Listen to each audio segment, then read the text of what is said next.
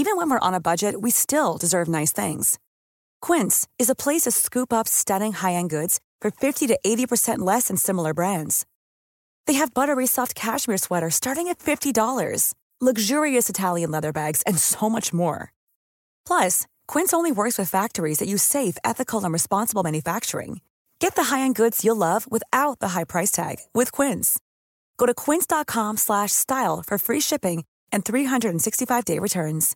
One size fits all seemed like a good idea for clothes. Nice dress. It's a t-shirt.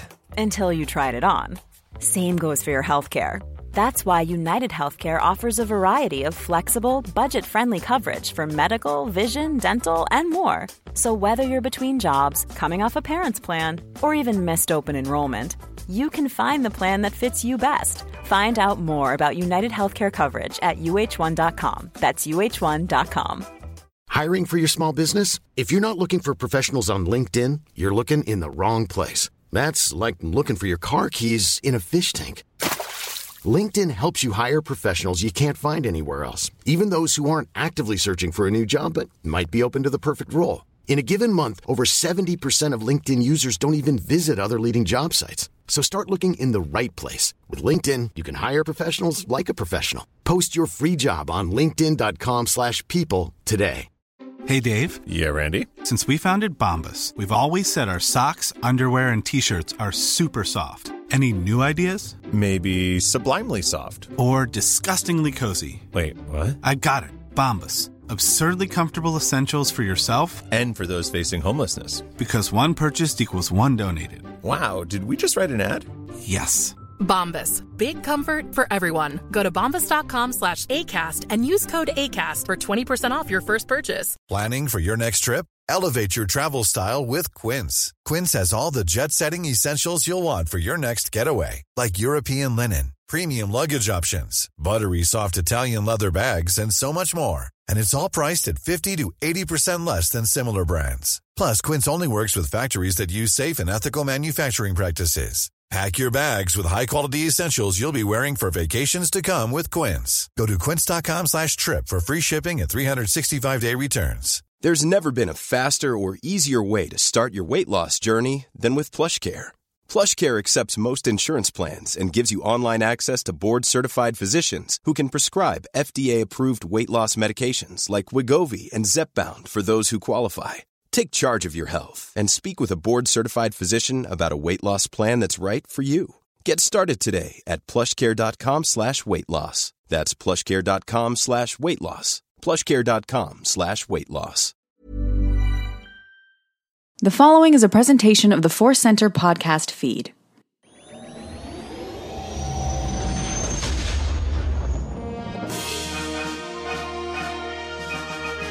From the center of the galaxy, this is the Force Center podcast feed. I'm Joseph Scrimshaw. I'm Ken Napzok. And this is the Clone Wars Report. Bum, bum, bum, bum. Oh no, big loud cliffhanger music, which makes perfect sense for this episode of Clone Wars as we analyze it. This episode, or rather, this chapter of what is clearly, explicitly a movie. We will talk more about that.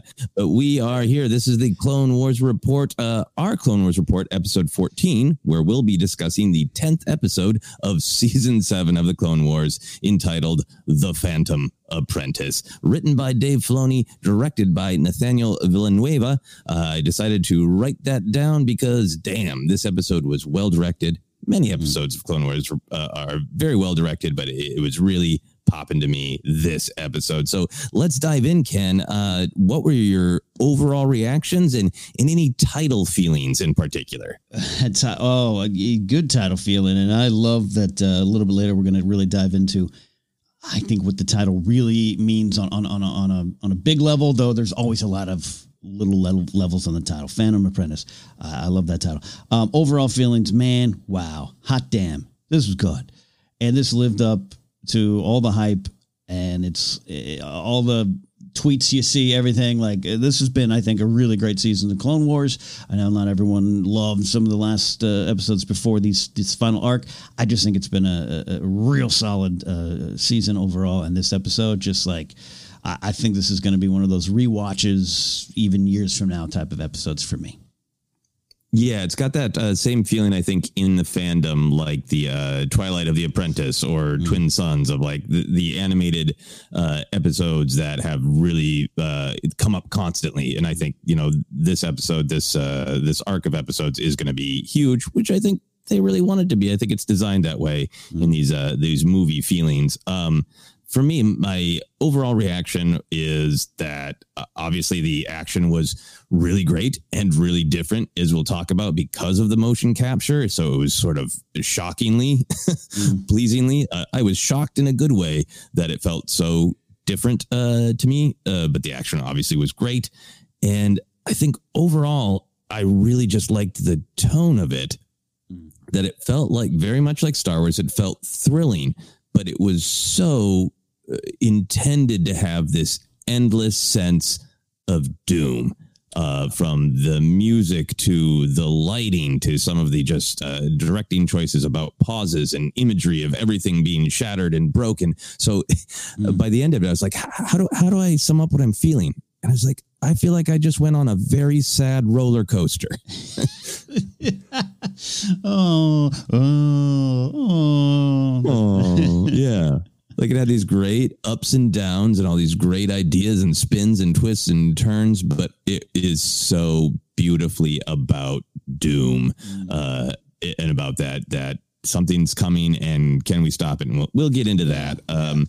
My other overall reaction is just, man, I never thought I would be this excited by a hologram discussion. This is the Kenobi call was a real highlight. We'll dig into that as well. But for me, that was, I am biased because I'm very, at this point, obsessed with Kenobi, but everything that call meant on many different levels really excited me.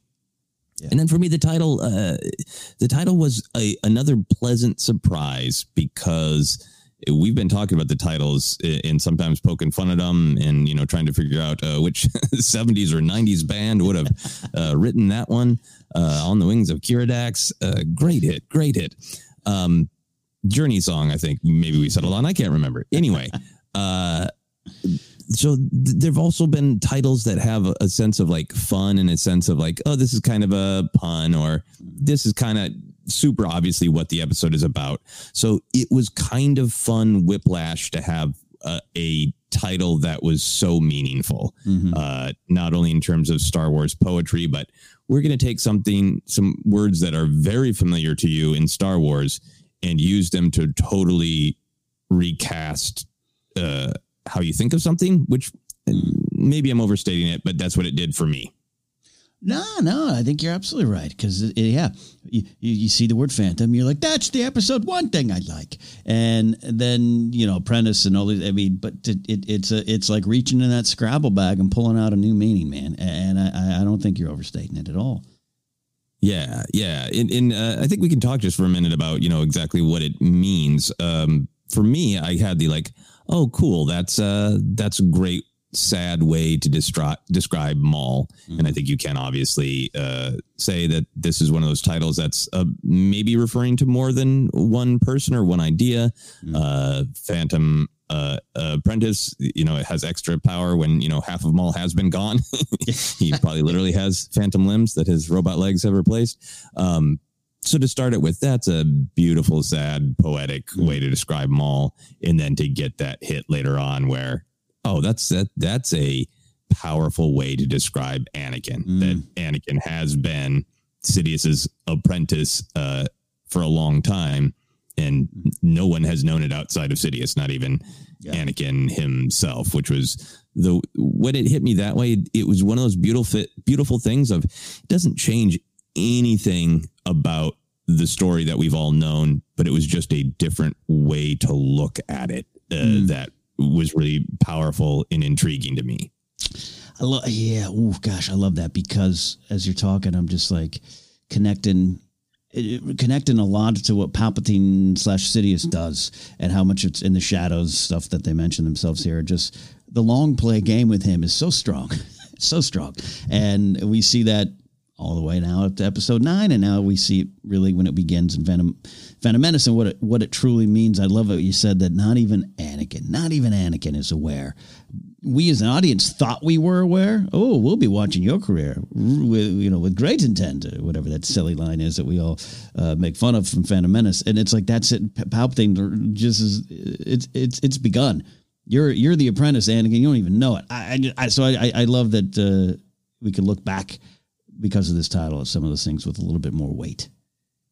Yeah, exactly. And it's great for me, Star Wars poetry with Phantom Menace. And the Phantom Menace, if you interpret that to be Palpatine, has a Phantom apprentice, which is awesome.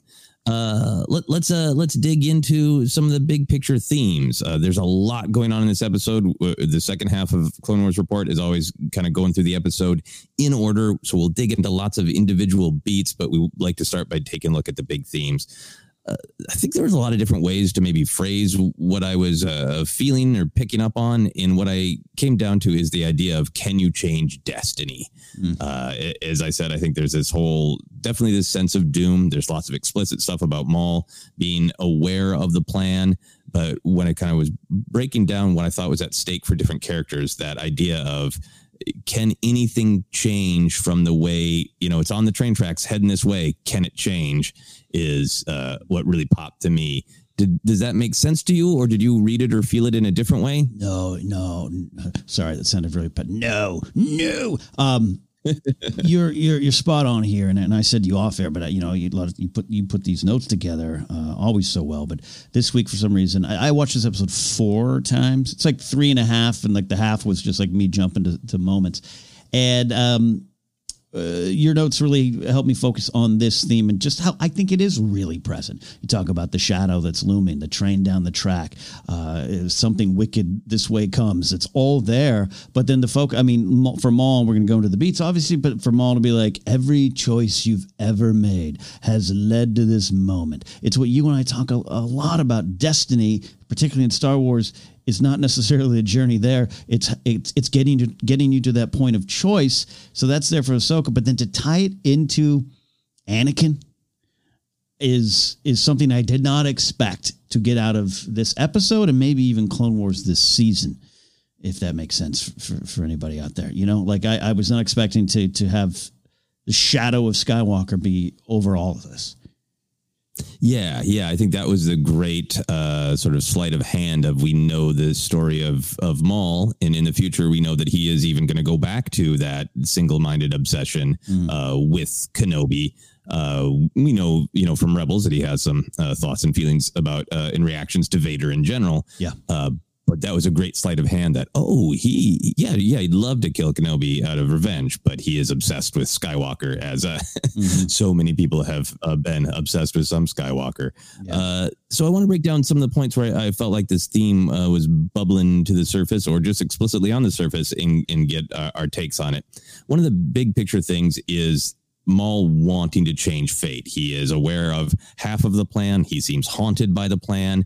And as the episode rolls on, we learn that first he wants to get Kenobi and Skywalker there, so he maybe can just kill Anakin, since Anakin is the key. But then he also has if that doesn't work, maybe Ahsoka, you and I can join up and we can kill Sidious. And all of it, from Maul's perspective, boils down to, he seems really aware that this change is coming, and he seems haunted by the fact that it can't be stopped, and yet everything he's doing is some attempt to change it or stop it. Right. And it's so interesting to see someone so associated with the dark side be afraid of the growing dark side, but also I think seeing opportunity for climbing that ladder of chaos, which he talks about, but that's more just on the ground level of his, but emotionally. Yeah, Maul, you're right. He's afraid, and he's so close. Like, hey man, turn good. Turn good. Maybe you can help do something. But he's so lost in who he is and who this character is. I think you're right. That's really an interesting thing. We're so used to seeing the good folks be like, darkness is coming, we must stop it. I was intrigued to see him so afraid of the dark side in a way. Yeah. And you can't tell exactly if it is, I want like all Sith Lords, like all Darksiders, I want to be the one on top versus I'm just kind of frightened by this new order versus I want to beat Palpatine and rob rob him of his victory out of kind of a vengeance against Palpatine, Sidious, for rejecting him. But all of it, the mix of how he's back and forth and all over the map is so great. We talk sometimes about, sometimes as fans, we have these canon questions of like, well, does this track? And what I loved about this episode is Maul doesn't track because he's a human. Well, Dathomirian. He's a human character who is conflicted.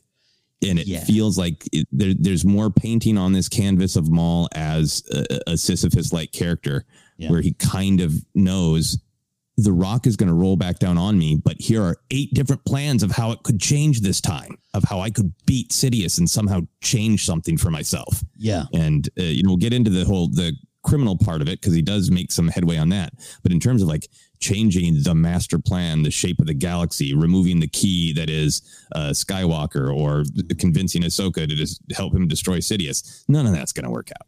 Yeah, and to clarify a little more, when I say like he's afraid of the dark side, he's not cowering in the corner. I think there's opportunity. I think everything you're talking about is great. The wanting to defeat Sidious. But just there's this. It's so weird that it is kind of haunting him. It's haunting him that, oh man, you better brace for impact because this is going to be big. And I just like to see it. And I love that you said he is conflicted. This is maybe the most empathy I've had for Maul, especially at the end of this episode. And not take that back, not counting the final moments and Rebels. I'd say that's probably the highest example of that. But you know what I mean? Like, so I love what you're saying. Yeah, I've never really seen Maul in this light. And I don't want anyone to think, I don't want anyone to think, I think he's cowering from the dark side. It's just like this, whoa, this can't be stopped, but let's try to, because it'll help me if I do. Yeah, it's more like, I think, there's that illusion that the dark side gives you focus and control. It's one of the, selling points of the dark side and of anger. And it seems like Maul is so out of place of like, I can't, this wave of darkness that's coming that I can feel, that I know I can't control. Like I want to try to be in control of that wave of darkness, and there's a part of him that knows I can't, but he's still trying. Yeah. Can he change destiny? So moving on to another thought for me is I was really affected in that Kenobi call that I feel like it was really set up this idea of what if Ahsoka had been able to reach Anakin? Because we're going to talk about it in detail with the Kenobi call, but that setup of Obi-Wan wanting Ahsoka to make contact with Anakin because Obi-Wan knows that she needs it will be a positive impact for Anakin to hear from Ahsoka. And the second I heard that, it felt like one of those what if moments that I've enjoyed turning around in my head again and again. And I know other fans have, of what are these pivotal moments for Anakin where could it have made a difference? And it goes to the heart of like Shakespearean tragedy. When you study Shakespeare plays, about what was the moment of no return? Where were the moments where something could have intervened and the tragic figure could have made a different choice? And this just really struck me as if in these deep moments of turmoil, Anakin had been able to hear from Ahsoka, would it have made a difference? Would it have changed destiny? Yeah. And I think we have, in my head, I have that answer. I believe we're going to dive into it more. Going to season 2 of Rebels, you just see it. You just see it would have made a huge difference, and which is I love that they paid respect to Ahsoka via the mind and heart of Kenobi in this moment.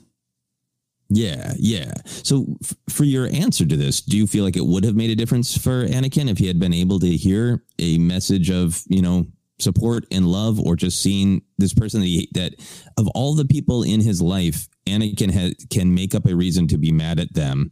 In Revenge of the Sith, he even gets to that point with Padme where he starts, twisting her words a little bit and giving into his anger.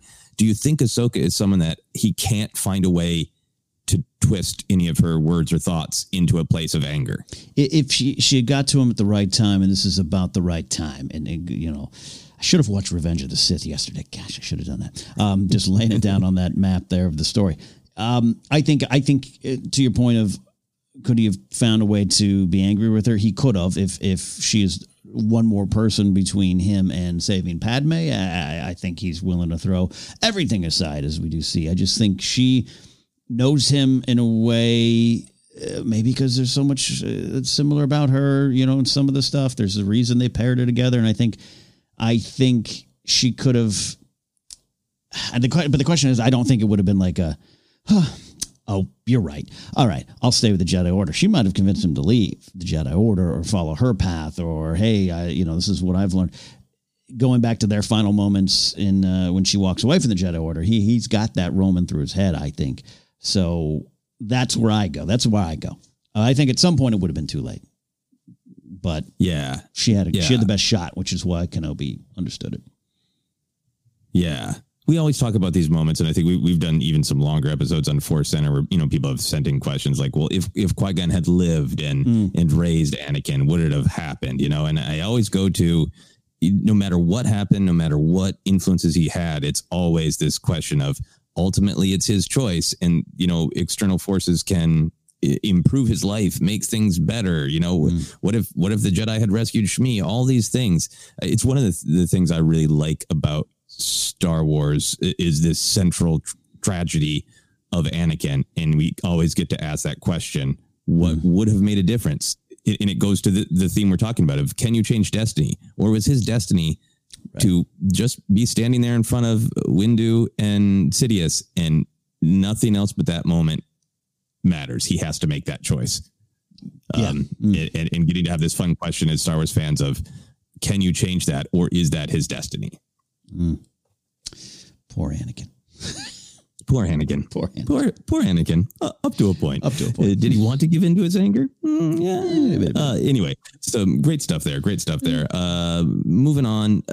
You mentioned this idea of changing destiny. Maul just really underlines, highlights of, every choice you've made led you to this moment.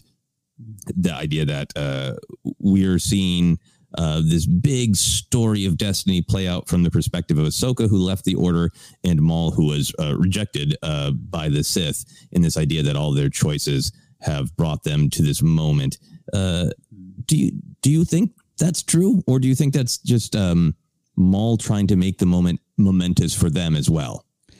I think especially when I watched it again this morning, and this might be, but I like that he's like, you were rejected. She's like, well, no, not really. He's like, oh, but you were rejected. Sure, I guess I was rejected. It's just like he's trying to spin this into his to justify his actions for himself and to make him feel comforted.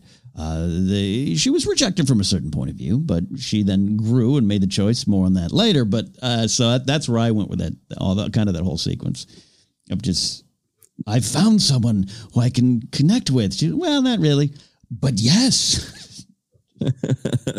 Yeah, and there's a lot going on with that. But in terms of this idea of, can you change your destiny? I think it was fascinating to me, because it's one of those lines that it always sounds great in a trailer, right? Of like, everything has led to this. And we got some of that in Rise of Skywalker. Yep. And it's always fun to like go into the world of the story and go, is that true? Or is that Maul trying to make more of a connection there than there is? And I do like the contrast that you're bringing up, that it is Ahsoka chose to leave, and Maul's like, well, yeah, but it was motivated by them doing bad stuff, right? And she's like, yeah, but I made a choice. You got thrown out, dude. And it does seem like there is like this great tension where this might be a huge moment of fate in destiny, and maybe if it went differently, Maul and Ahsoka could have changed destiny, but it does feel like Maul arguing for predestination, that they're on the train together, and Ahsoka going, no, I made choices, dude. Yeah. I like that. Yeah. From Maul's point of view, he's like, did you get rejected and then go into the criminal underworld and become a bounty hunter and a smuggler? No, I actually started helping people. Oh, but you did it on 1313. Yeah. Poor Maul. Yeah. To a point. Let me tell you the story of Trace and Rafa. Yeah. Another moment in this sort of theme of change is Anakin the Chosen One or the Phantom Apprentice, and are they any different? Is he destined to be one or the other, or are they one and the same? Yeah. They are. It's so funny. They're one and the same, but it's like along the way, Anakin just kept doubling down on bad choices. So again, it's no clear answer to me, because in a way, I think both these titles are right. Yeah. I think what grabbed me there about that moment is that they are fighting. Maul and Ahsoka are fighting over what they perceive to be two different paths for Anakin in two different titles. From Ahsoka's point of view, he's the chosen one who the prophecy says is going to bring balance to the Force by destroying the Sith. And from Maul's perspective, he is the Phantom Apprentice who has been duped into being the agent of death and destruction for the Jedi. And, we as the audience have the benefit of knowledge of knowing, well, from a certain point of view, it's both things, because he does, of course, bring destruction to the Jedi, but eventually in Return of the Jedi, he fulfills the prophecy, depending on your point of view. But for now, I'll just share my point of view. He fulfills the prophecy by ridding himself of Vader and destroying Sidious. So it's this interesting, in their conflict, they are fighting over the soul of who is Anakin Skywalker. And from our perspective, they both get to be right over the course of lots of decades and lots of horror. Yeah. Lots of horror. And it's just, I think the big why for me in this moment is just, why is how you look at things important? And you look the approach, and we'll break it down a little bit more, but Ahsoka's point of view, how just more healthy and positive and hopeful it is. And his point of view is the opposite of that. And again, both are not wrong, but I just think I really take that lesson there. How you look at things might determine where it goes. Yeah. Interesting. My last point on this idea of can you change your destiny is it's underlined pretty explicitly by Maul. He calls them blissfully ignorant. But a lot of the machinery of this episode is the Mandalorians and the clones and the Mauldalorians, as people call them, the Mandalorians loyal to Maul. There's a lot of the stories of them fighting, and they're just pawns. And it feels like in terms of changing their own destiny, the clones and the Mandalorians are characters that we've followed in other episodes across the Clone Wars and in, for the Mandalorians, other parts of Star Wars. In this episode, they're just drenched with, you guys think you are making a difference in your own lives, and we kind of, as an audience, know you're not. I love this as it relates to the clones right now, because I think this is going to kind of continue to be played with of when faced with what you are supposed to be, what actions can you do to change it if you're not happy with it there? And Rex and that chip, I'm looking at how that gets yanked out of his head, because we've seen that in Rebels. We've seen the scar. We know it's not present now. So I think this is still at play in this story. Oh, yeah, absolutely. I think for Rex, for sure. I think for me, what I was affected by is in other episodes of the Clone Wars, the back and forth of the Clone Wars, we kind of ultimately as an audience know, well, it's all a manipulation. But other episodes of the Clone Wars, it's really important and vital of whether or not the Separatists or the Republic wins a battle on Ryloth or on other planets, and this battle for the soul of Mandalore, for control of Mandalore between, the former Death Watch, the Mauldalorians, and, Bo-Katan, who's noble, and the clones who don't want to be cops. They want to be, agents of the Republic, but they're doing this because they think it's right. And they have all of these big, weighty perspectives and themes that in a different episode of Clone Wars, in a different era, would be the point of the episode. Right. But in this, it's just like, they're pawns of Sidious. And in this particular battle, they're pawns of Maul. And it just really hit me of all those people fighting and dying. Whatever the outcome was, the Empire and Sidious are coming, and that's the way it's going to be. Right. Gotcha. Yeah. Like it. Does that make sense? Yeah, it totally makes sense.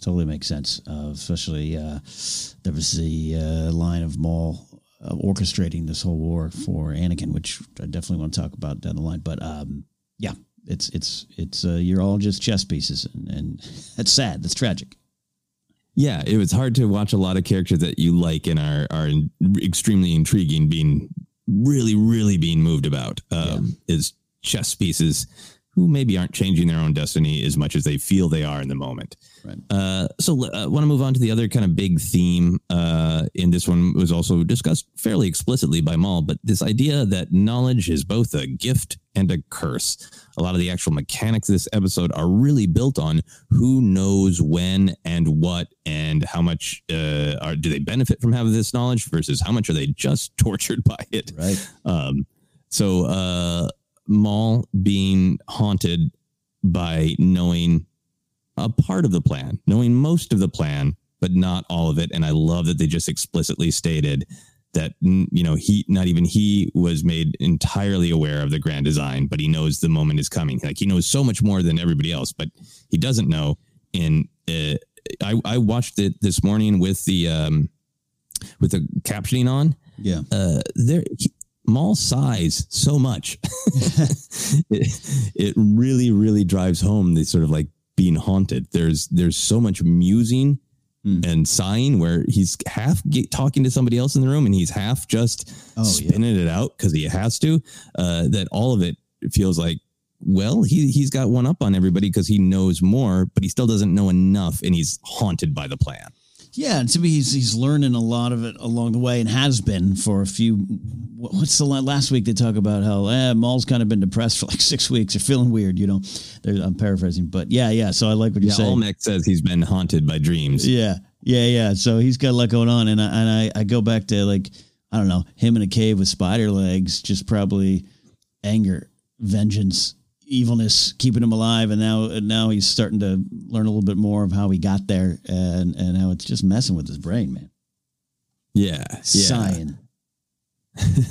Musing and sighing, the Darth Maul story. Then this other idea in terms of knowledge was this idea that knowledge was really lost by Anakin killing Dooku.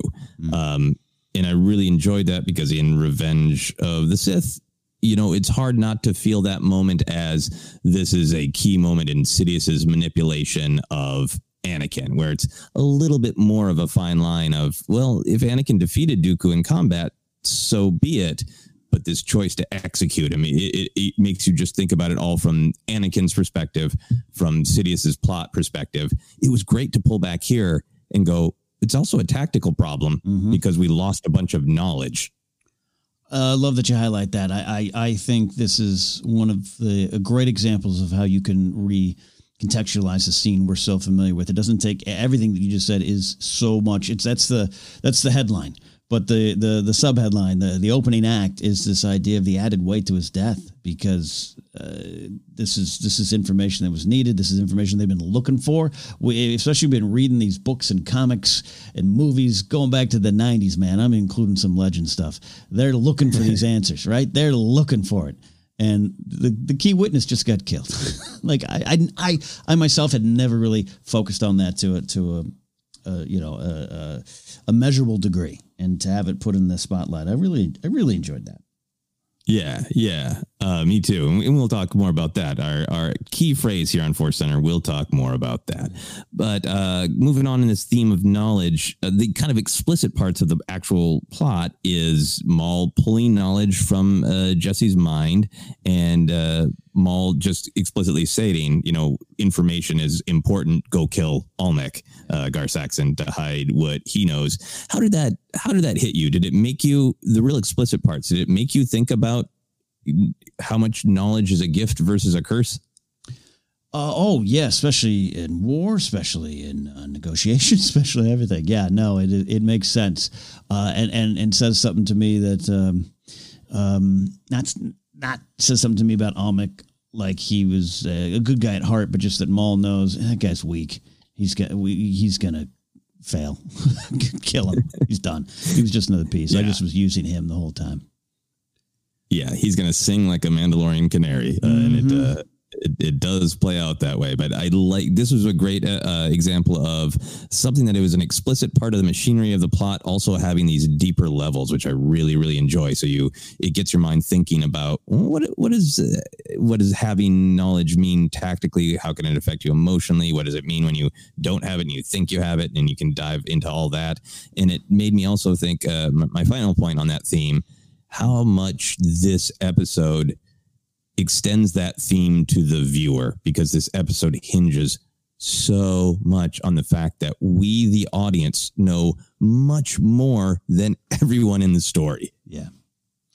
Yeah, which brings you talked about the doom, the shadow rolling towards us here that can't be stopped. I think it just really adds to the tension aspect. You can't turn away because we know it's coming. I mean, we literally think, I think Order 66 is seconds away. I don't know. It's just everything's hanging over, and that's because we know, and they played with that so well. Yeah.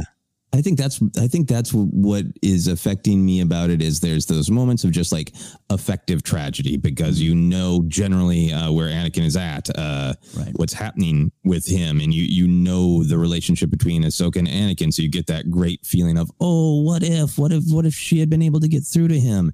But the other part of it for me, having all this knowledge as an audience, is kind of a vote in favor of prequels in general. I think there's still a lot of fans who are like, enough with prequels because we know what's going to happen. I think this episode is such a great example of what can be extremely joyful and different because you do have information.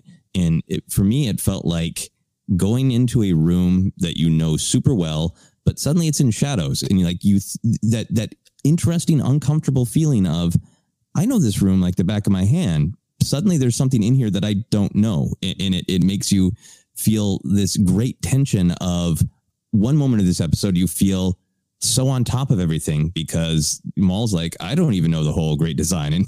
And as the audience, we're like, we do. But then new things come up with Ahsoka and with Maul, that he had this vision of Skywalker. And suddenly this whole story that you think you know really, really well gets to surprise you, and it's a different feeling because it knocks you out of that place of comfort you were in seconds ago. Yeah, when these kind of stories are done right, it is this real good character study, and I take it as that. As I don't know, say the people casting Andor series when we know what happens, and even Diego Luna has said, what a challenge to come to a character in a story that we already know the ending to, because I think you can really play along with just. Our point of view. You talk about this meta element, like, yeah, we know. Sit back and enjoy the ride because no one there knows. And what are you going to learn? What are you going to learn looking back? What do you learn by looking back in your own life now that you know? What would you have done differently? It's interesting tension for me. Yeah. And that feeling of we think we know what happened, but maybe there's some element of it that we are wrong. There's some part of it that we don't understand, or we've always read that way because we inferred one line, from an existing thing. But then when you really look at it, it's from a different point of view. It is different, which is the tension I'm really enjoying here. Love it. We talk about the moral of the episode. This continues to be a moralless chunk of Clone Wars. The way this one narrative is being broken up into these episodes, there is no moral. What do you think the moral would be if there was a moral for this individual chunk of the Clone Wars? See, I'm trying to phrase it like a pretty little flower of a sentence here, and I don't know if I can do that. The choices you make. The choices you make are oh gosh, help me here. trying to say the choice to be better is always present, but it depends greatly on your certain point of view. But that's just a Star Wars Scrabble bag itself. But to me, it's about how you look at your choices determines the next step you might make. Ooh, yeah, I like that. I think that's pretty close to what I wrote down. I wrote down two ideas because I'm obsessed, Ken. But I just want to share the one. The key to choice is knowledge. I like that.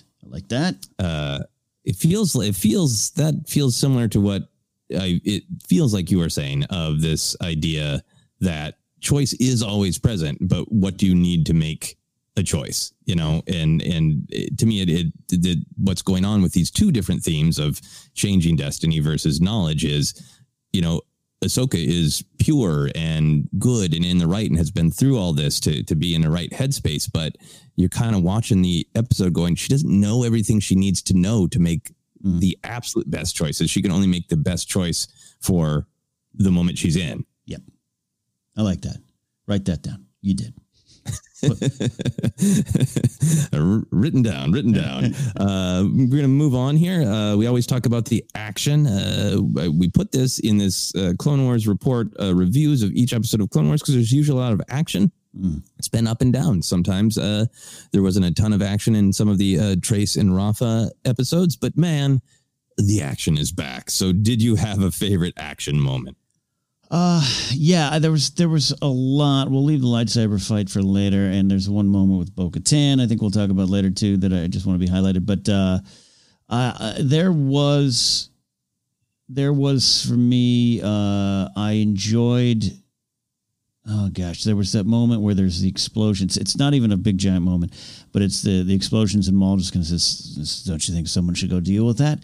And it just it sounded so good. It was a great Star Wars war moment, and we didn't even see it. We just heard the explosions, saw the explosions, and it was kind of beauty in the horror of war, which I think George does a lot. I think Battle of Geonosis has some beautiful moments that are telling you how horrible war is. So I don't know. I just liked that moment. It was like a moving painting of war.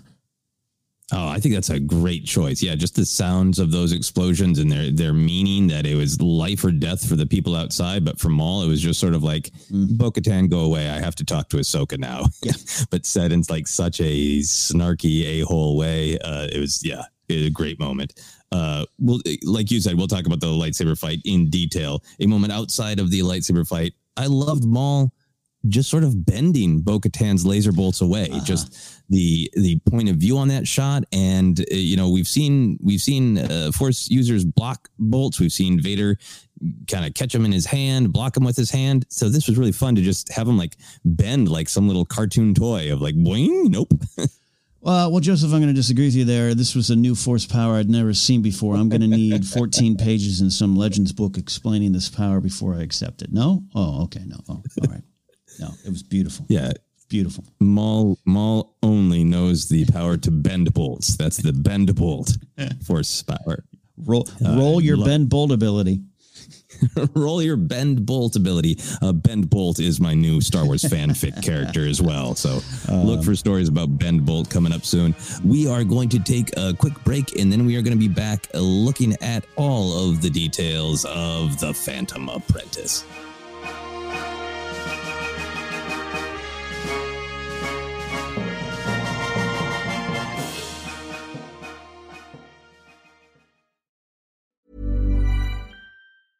Hey, I'm Ryan Reynolds. At Mint Mobile, we like to do the opposite of what Big Wireless does. They charge you a lot, we charge you a little. So naturally, when they announced they'd be raising their prices due to inflation, we decided to deflate our prices due to not hating you. That's right. We're cutting the price of Mint Unlimited from $30 a month to just $15 a month. Give it a try at mintmobile.com/switch. $45 up front for 3 months plus taxes and fees. Promo rate for new customers for limited time. Unlimited more than 40 gigabytes per month slows. Full terms at mintmobile.com. Jewelry isn't a gift you give just once. It's a way to remind your loved one of a beautiful moment every time they see it. Blue Nile can help you find the gift that says how you feel and says it beautifully, with expert guidance and a wide assortment of jewelry of the highest quality at the best price. Go to BlueNile.com and experience the convenience of shopping Blue Nile, the original online jeweler since 1999. That's BlueNile.com to find the perfect jewelry gift for any occasion. BlueNile.com. Millions of people have lost weight with personalized plans from Noom. Like Evan, who can't stand salads and still lost 50 pounds. Salads generally for most people are the easy button, right? For me, that wasn't an option. I never really was a salad guy. That's just not who I am. But Noom worked for me. Get your personalized plan today at Noom.com. Real Noom user compensated to provide their story. In 4 weeks, the typical Noom user can expect to lose 1 to 2 pounds per week. Individual results may vary. Planning for your next trip? Elevate your travel style with Quince. Quince has all the jet-setting essentials you'll want for your next getaway, like European linen, premium luggage options, buttery soft Italian leather bags, and so much more. And is all priced at 50 to 80% less than similar brands. Plus, Quince only works with factories that use safe and ethical manufacturing practices.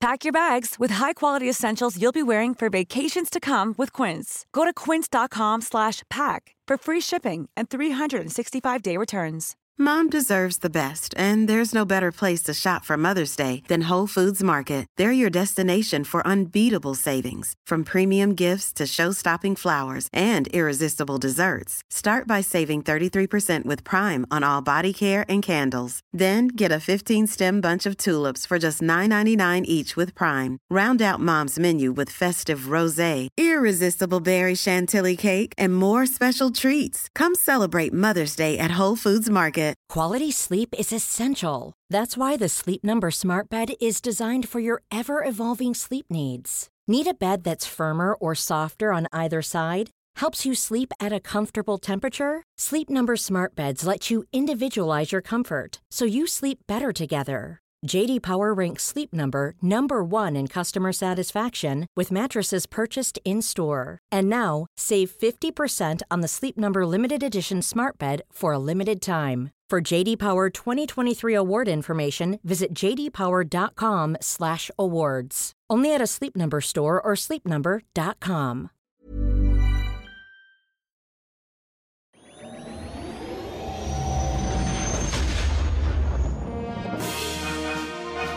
And we are back on the Clone Wars Report here to discuss The Phantom Apprentice and all of its beautiful, sad, thrilling details. We're going to start right at the very, very beginning. That's how detailed we're going. We start in the Undercity of Sundari on Mandalore, exactly where we left off from last week. So how is this direct cliffhanger feeling grabbing you? Are you enjoying it? I can't escape what you kind of put in my head, which is this is just a movie, and they've broken it up. I now fully believe this will be a movie on Disney Plus, a special event. Watch the final Clone Wars story. It's been done beautifully. That's not a bad thing. This is it's really working. We haven't seen this before in Clone Wars. With no intro, the lack of the opening song, the moral tale, all that stuff. So I'm on board for it. It's winning me over. Yeah. I really felt that last week with all of those specific changes, but also that tone of let's really elevate this. Let's really remind people that this is a part of the saga in this epic story. And then I was kind of expecting it to start exactly where it left off because it was a cliffhanger, and it would have been weird to start later and skip some of that. But then I saw a tweet from Sam Witwer, obviously doing a great job as Maul, saying, remember, you've only seen half of this movie. And he just straight up in his tweet called it a movie. Did not see that. Yeah.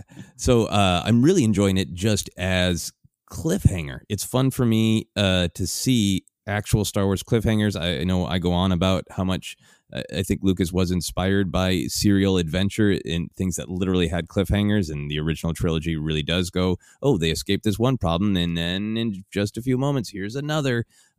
It's fun to see Star Wars cut that way, and I would really love at some point to see a Star Wars project, another animated series that really, really leans into it. I've been watching some classic Doctor Who that was originally set up as a serial that really every 20 plus minutes there's a literal cliffhanger of a sudden revelation or somebody is in danger, and I love that spirit in Star Wars. I'd love to see some story just lean all the way in. Would you be into that, or would that feel too contrived to you?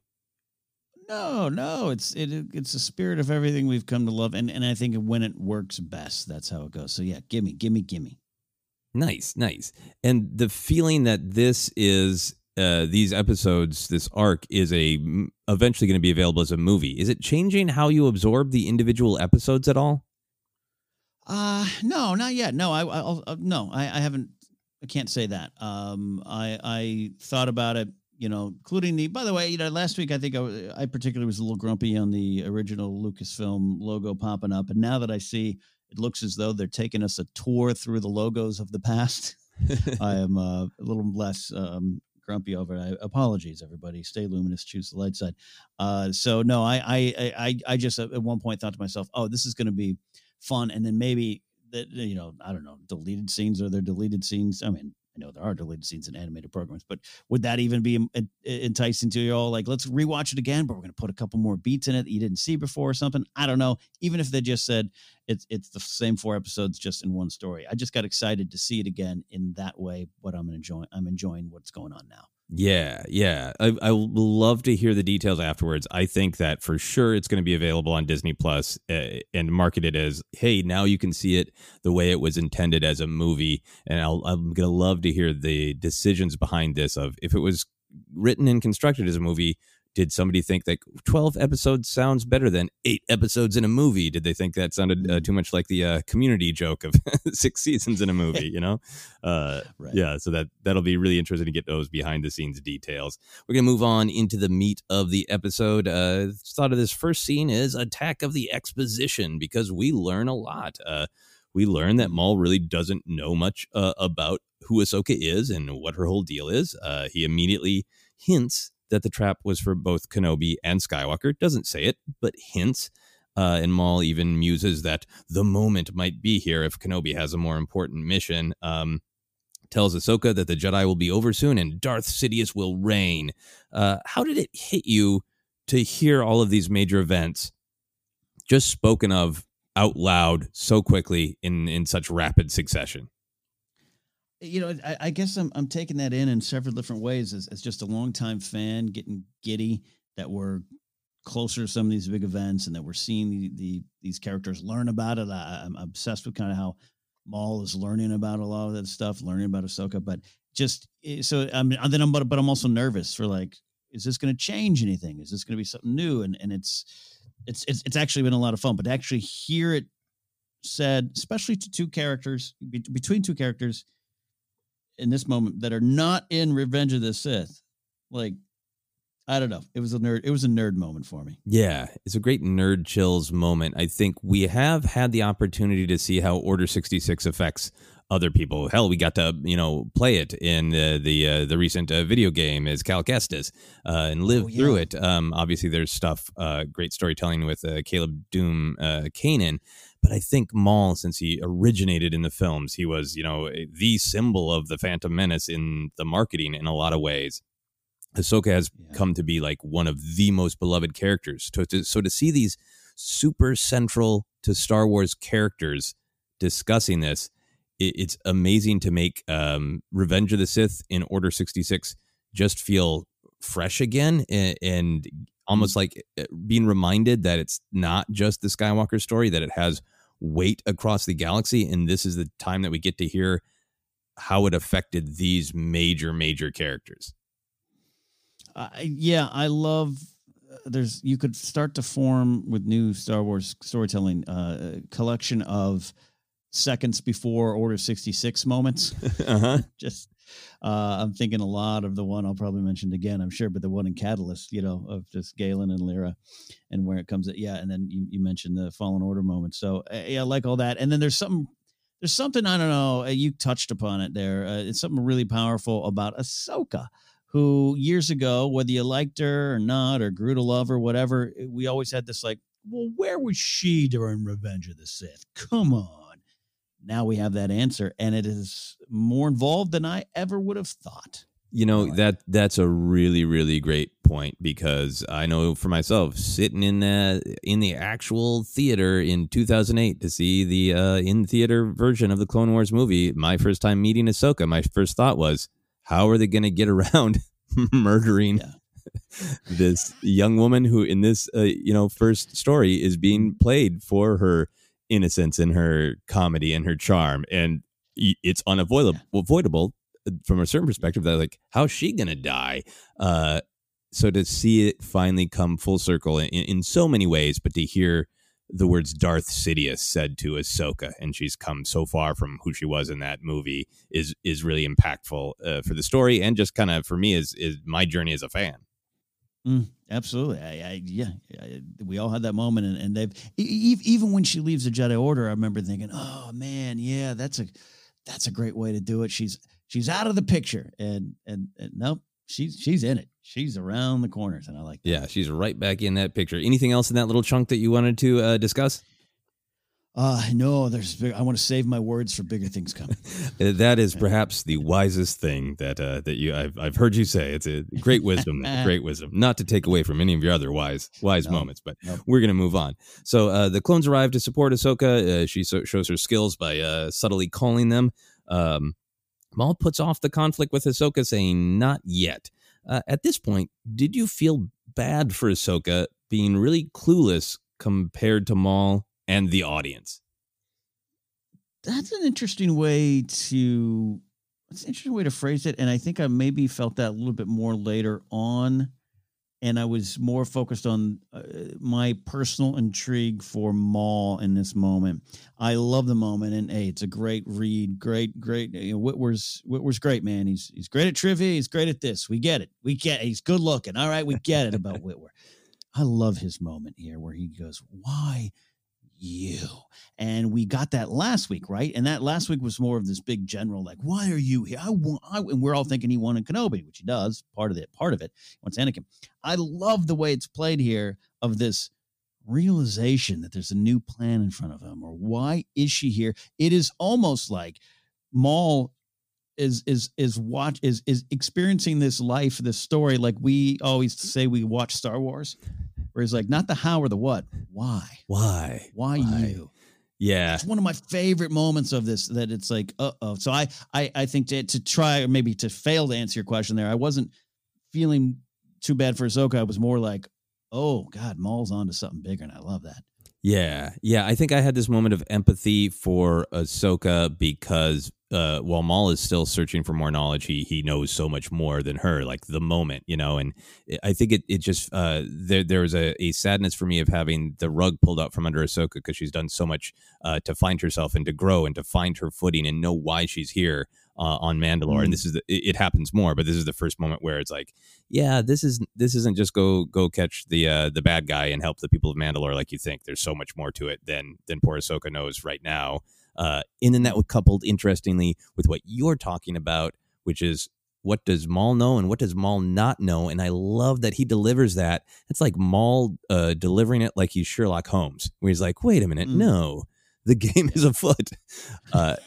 And I like that when I first watched it, the not yet was like, okay, what exactly is that about? But then on the rewatch, it was great to understand he's making plan B because he was all set up with his plan for Kenobi and Skywalker. And that sort of interesting wisdom from Maul of like, oh, before I'm going to fight you or deal with you in any way, I'm going to figure out who you are and what your deal is and what your perspective is this strange, scary calculating from Maul. Yeah, he is in tune to the Force. Dark side is still being somewhat in tune, right? And I think he's like almost asking the Force that. Yeah, because he obviously believes in this destiny. He understands the power of choice, but I think he's got this, hey, you got things happen for a reason, whether you want to or not. And it's just like, hey, Force, why is the girl here? What girl? Oh, he's almost, and so I love it. It was, it was one of my favorite moments. Yeah. Another great moment for Whitwer, as well as his appearance on Riverdale. I'll say, shout out for that. We're going to move on away from Riverdale. He's great in The Mist. We'll do all the roles of Whitwer podcast at some point. But for now, we're going to move on to one of my favorite parts of this episode, A Call with Kenobi. Breaking it up into kind of two parts here. We get Obi-Wan checking in on the Mandalore battle with Bo-Katan. Ahsoka asking about Darth Sidious. Obi-Wan tells her everything, and Bo-Katan too, pretty immediately, all the way from him hearing the name Darth Sidious from Dooku to the Council's suspicion that the Clone Wars was a manipulation, and that we have no knowledge available from Dooku because Anakin killed him. There's a lot going on there. I have a specific question I want to ask, but first I want to ask, just from that chunk, what did you get out of it? Well, let me tell you the first thing I got out of it. They played it so well because they know what kind of Star Wars fans are watching. They know what we're anticipating here. And that moment where there's a pause, it's so, and James Arnold Taylor, man, he's so great. There's a pause of, well, because Anakin killed Dooku. You could almost hear collectively around the Star Wars world, "We're in the Revenge of the Sith." So I had that reaction. I just went, "Oh, damn, we're doing it. We are doing it. We are not just thinking we're around the corner. We are literally in the beats of the movie now." Again, no surprise, but just actually see it and it was played so well. So I have to start from that point of view before I go into some smarter analysis. I just had the watching it Saturday morning, which I did this week. Friday morning. The first time, just went sip my coffee because it's gonna get good. Yeah, that's huge, and I definitely want to talk about just that impact of we are in it now. We are in the Revenge of the Sith. Some things I loved. Last week, there was this push-pull in debate between Ahsoka and Obi-Wan about what is right and who needs their help more, the people of Mandalore or the people of Coruscant, or is it just the Chancellor and the politics? The fact that Obi-Wan, during all the stuff he has going on, is checking in on the Battle of Mandalore. Like, it's easy to kind of ignore that part of the call because it's the beginning, and then we get into this real juicy stuff. But he's talking to Satine's sister about the tactical situation on Mandalore, and it just shows Obi-Wan caring, that he wasn't just like, yeah, whatever. Yeah. I don't know. Sometimes it feels like Kenobi gets a raw deal in the Clone Wars episodes. Would you say, Joseph? I don't know. So I like showing Kenobi in a very positive light. And you're right. This Satine, he does care. He got thrown in his face by Ahsoka and Bo-Katan, and no, man, come on, Obi's got this. I love that. Yeah, he is there for the people of Mandalore. I love that he's just checking in. And then just hearing that the Jedi are close to figuring it out. We know that from Revenge of the Sith, but to just have Obi-Wan break it down is really, really great, and in that they're that they're so much clearer on, okay, this is a manipulation. It is this Darth Sidious, whoever he is, we got to find him. So there's that kind of tragedy of pain there. The other thing that really grabbed me here is because of the whole Dooku exchange. And I love that Obi-Wan just says, Anakin killed him, because he could have said, Obi-Wan he does play with words, and he says what he means. He could have said, thankfully, Anakin defeated Dooku, but unfortunately in his capture, he died, Yeah. And I don't think Obi-Wan is entirely privileged, obviously, to what happened. Maybe he senses something in Anakin. But I like that it's just Anakin killed him. It's so framed as Anakin's responsibility. And you get that take from Ahsoka that it means something, that it's... How did you read that take from Ahsoka?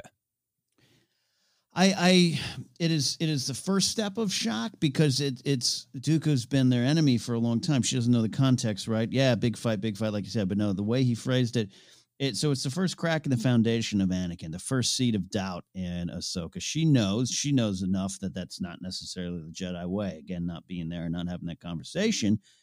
Take the loss of information aside, just from the Anakin point of view, that might be something that just doesn't track right away for her. And I think that works for me. It plays for me in that way, of her like, gulp. Yeah, I really like that. It's just that of like, she just had these positive interactions with him.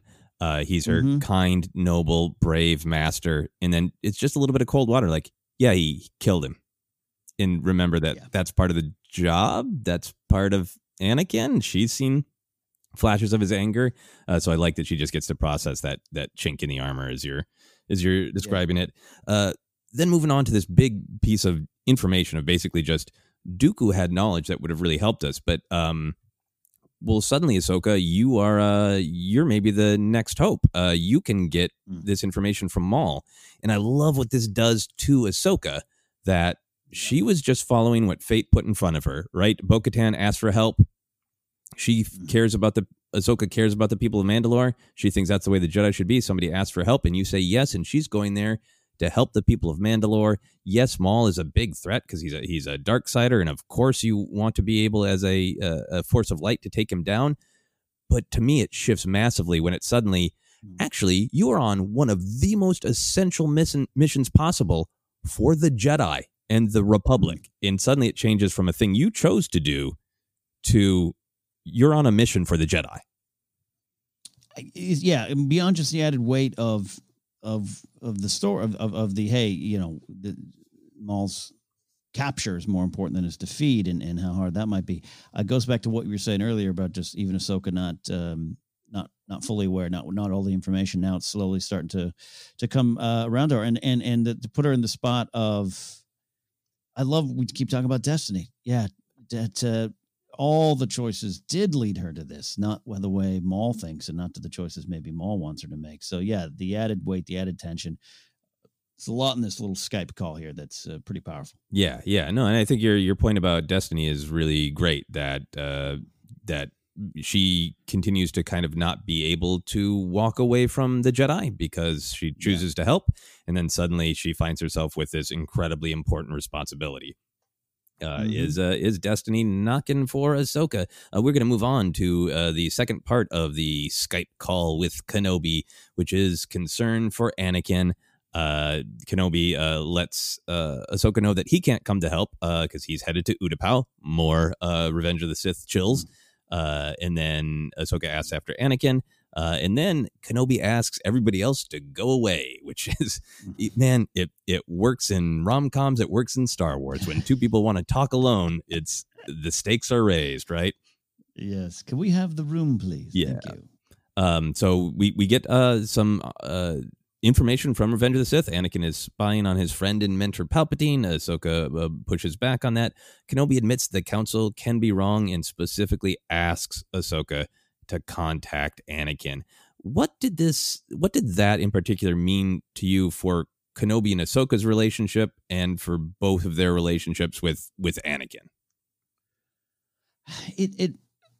It meant, number one, we know there's trust. I think there is, going to what we had talked about before, and we'll talk about here again, of Kenobi kind of knowing the level in which Ahsoka and Anakin know each other and have connected and trust each other. But I just really go to focus. We always jokingly call, not even jokingly, it's said with respect, of just Kenobi is the poster child of the Jedi. To have him after a lot of things, and he's had his battles and ups and downs. We know what he did behind their back a little bit to go save Satine or try to get involved in that. For him to just to be like, yeah, they're wrong sometimes, and we need to take this path. Again, not for nothing, he's already broken up the 501st and sent half of it with Ahsoka, who's not an official employee. He doesn't get enough credit for that. But that was my big thing for me, was just him, to hear him be like, especially here at the end. And I'm going back to the Geonosis confrontation or conversation with Dooku. Just that's still one of my favorite conversations in Star Wars. And for Obi-Wan to be maybe lamenting, like, I feel I could have talked to Dooku on some level and maybe not flipped him, but got some information. That's a loss. Council's wrong. There's some impending doom in Obi-Wan's eyes for me. Oh, yeah.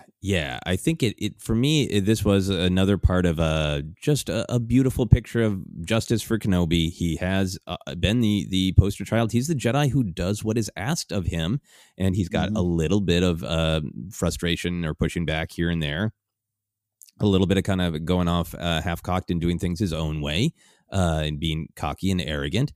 But this lines up with Revenge of the Sith so well when, Anakin is upset that the Jedi are asking him to do something that's against the code and spy on Palpatine. And there's that great exchange where Obi-Wan basically says, the council is asking you to do this, implying that I don't want you to do this. I mean, I think a fair reading of that scene is that Obi-Wan isn't happy about it, and I love that just gets doubled down and clarified here, where Obi-Wan is saying the council can be wrong. I think they're wrong about asking Anakin to do this. I see the pressure that it's putting him in.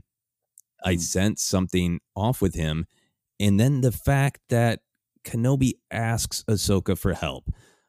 For me, one, it's Kenobi and Ahsoka have spent a long time together. We concentrate a lot on the bond between Ahsoka and Anakin. Ahsoka gave it to Kenobi last episode, both barrels, in the fact that this is not Obi-Wan being arrogant. This is Obi-Wan saying, I know how much you and Anakin mean to each other, and I trust that something that you said, Ahsoka, you could maybe get through to him because you've made such good choices, because you're so pure and wise. That's like the opposite of what Kenobi gets criticized for, of being arrogant. So the fact that he is asking for Ahsoka's help, what that means about Ahsoka, what that means about where they, possibly leave their relationship is great. And then for me, there was just like, I got hit with a little bit of Star Wars poetry, some subtle Star Wars poetry of a hologram of Obi-Wan Kenobi basically saying, yeah, you're my only hope, Ahsoka. Yeah. That's beautiful. And I'll tell you while you're talking, I don't know, let's just dive into some Kenobi stuff. I love that Filoni's studying that scene with Anakin and Obi-Wan and him. Anakin, it's the council. And for him to come back here and admit, the council can be wrong. How does this play? I'm literally, as I'm talking, I have a stack of Force Center Speculate Responsibly stickers in my hand because we just mailed out some of our trading cards to Patreon people. And I slipped some in there. And I got to remind, I'm holding it and looking at it literally as I'm talking, because in the forthcoming Kenobi series, this thought of if, and it's a big if, we don't know, I don't have scripts in my hand, but just the idea of if he really feels maybe there's one reason for me to go save Anakin one last time, go back to this stuff where he's looking at all the things that went wrong and could have been changed. And damn it, that council, they knew what they were doing, and I knew it was wrong, and I didn't say anything. I owe him a little bit more than that. I hope some of that stuff connects, because it's powerful Kenobi stuff to me. Yeah. Oh man, I think that's a really, really great point, that this could be laying some foundation for whatever happens in that Kenobi series. That's great. Yep. Or he fights some pirates over water. I don't know. Kenobi and the water pirates. That sounds exciting. There's a brief exchange here at the end where Ahsoka has to go because there's been an attack, and Obi-Wan basically says, I will tell Anakin for you, Ahsoka, what you would have told him. Do you think Ahsoka's clear on what she would have said to Anakin?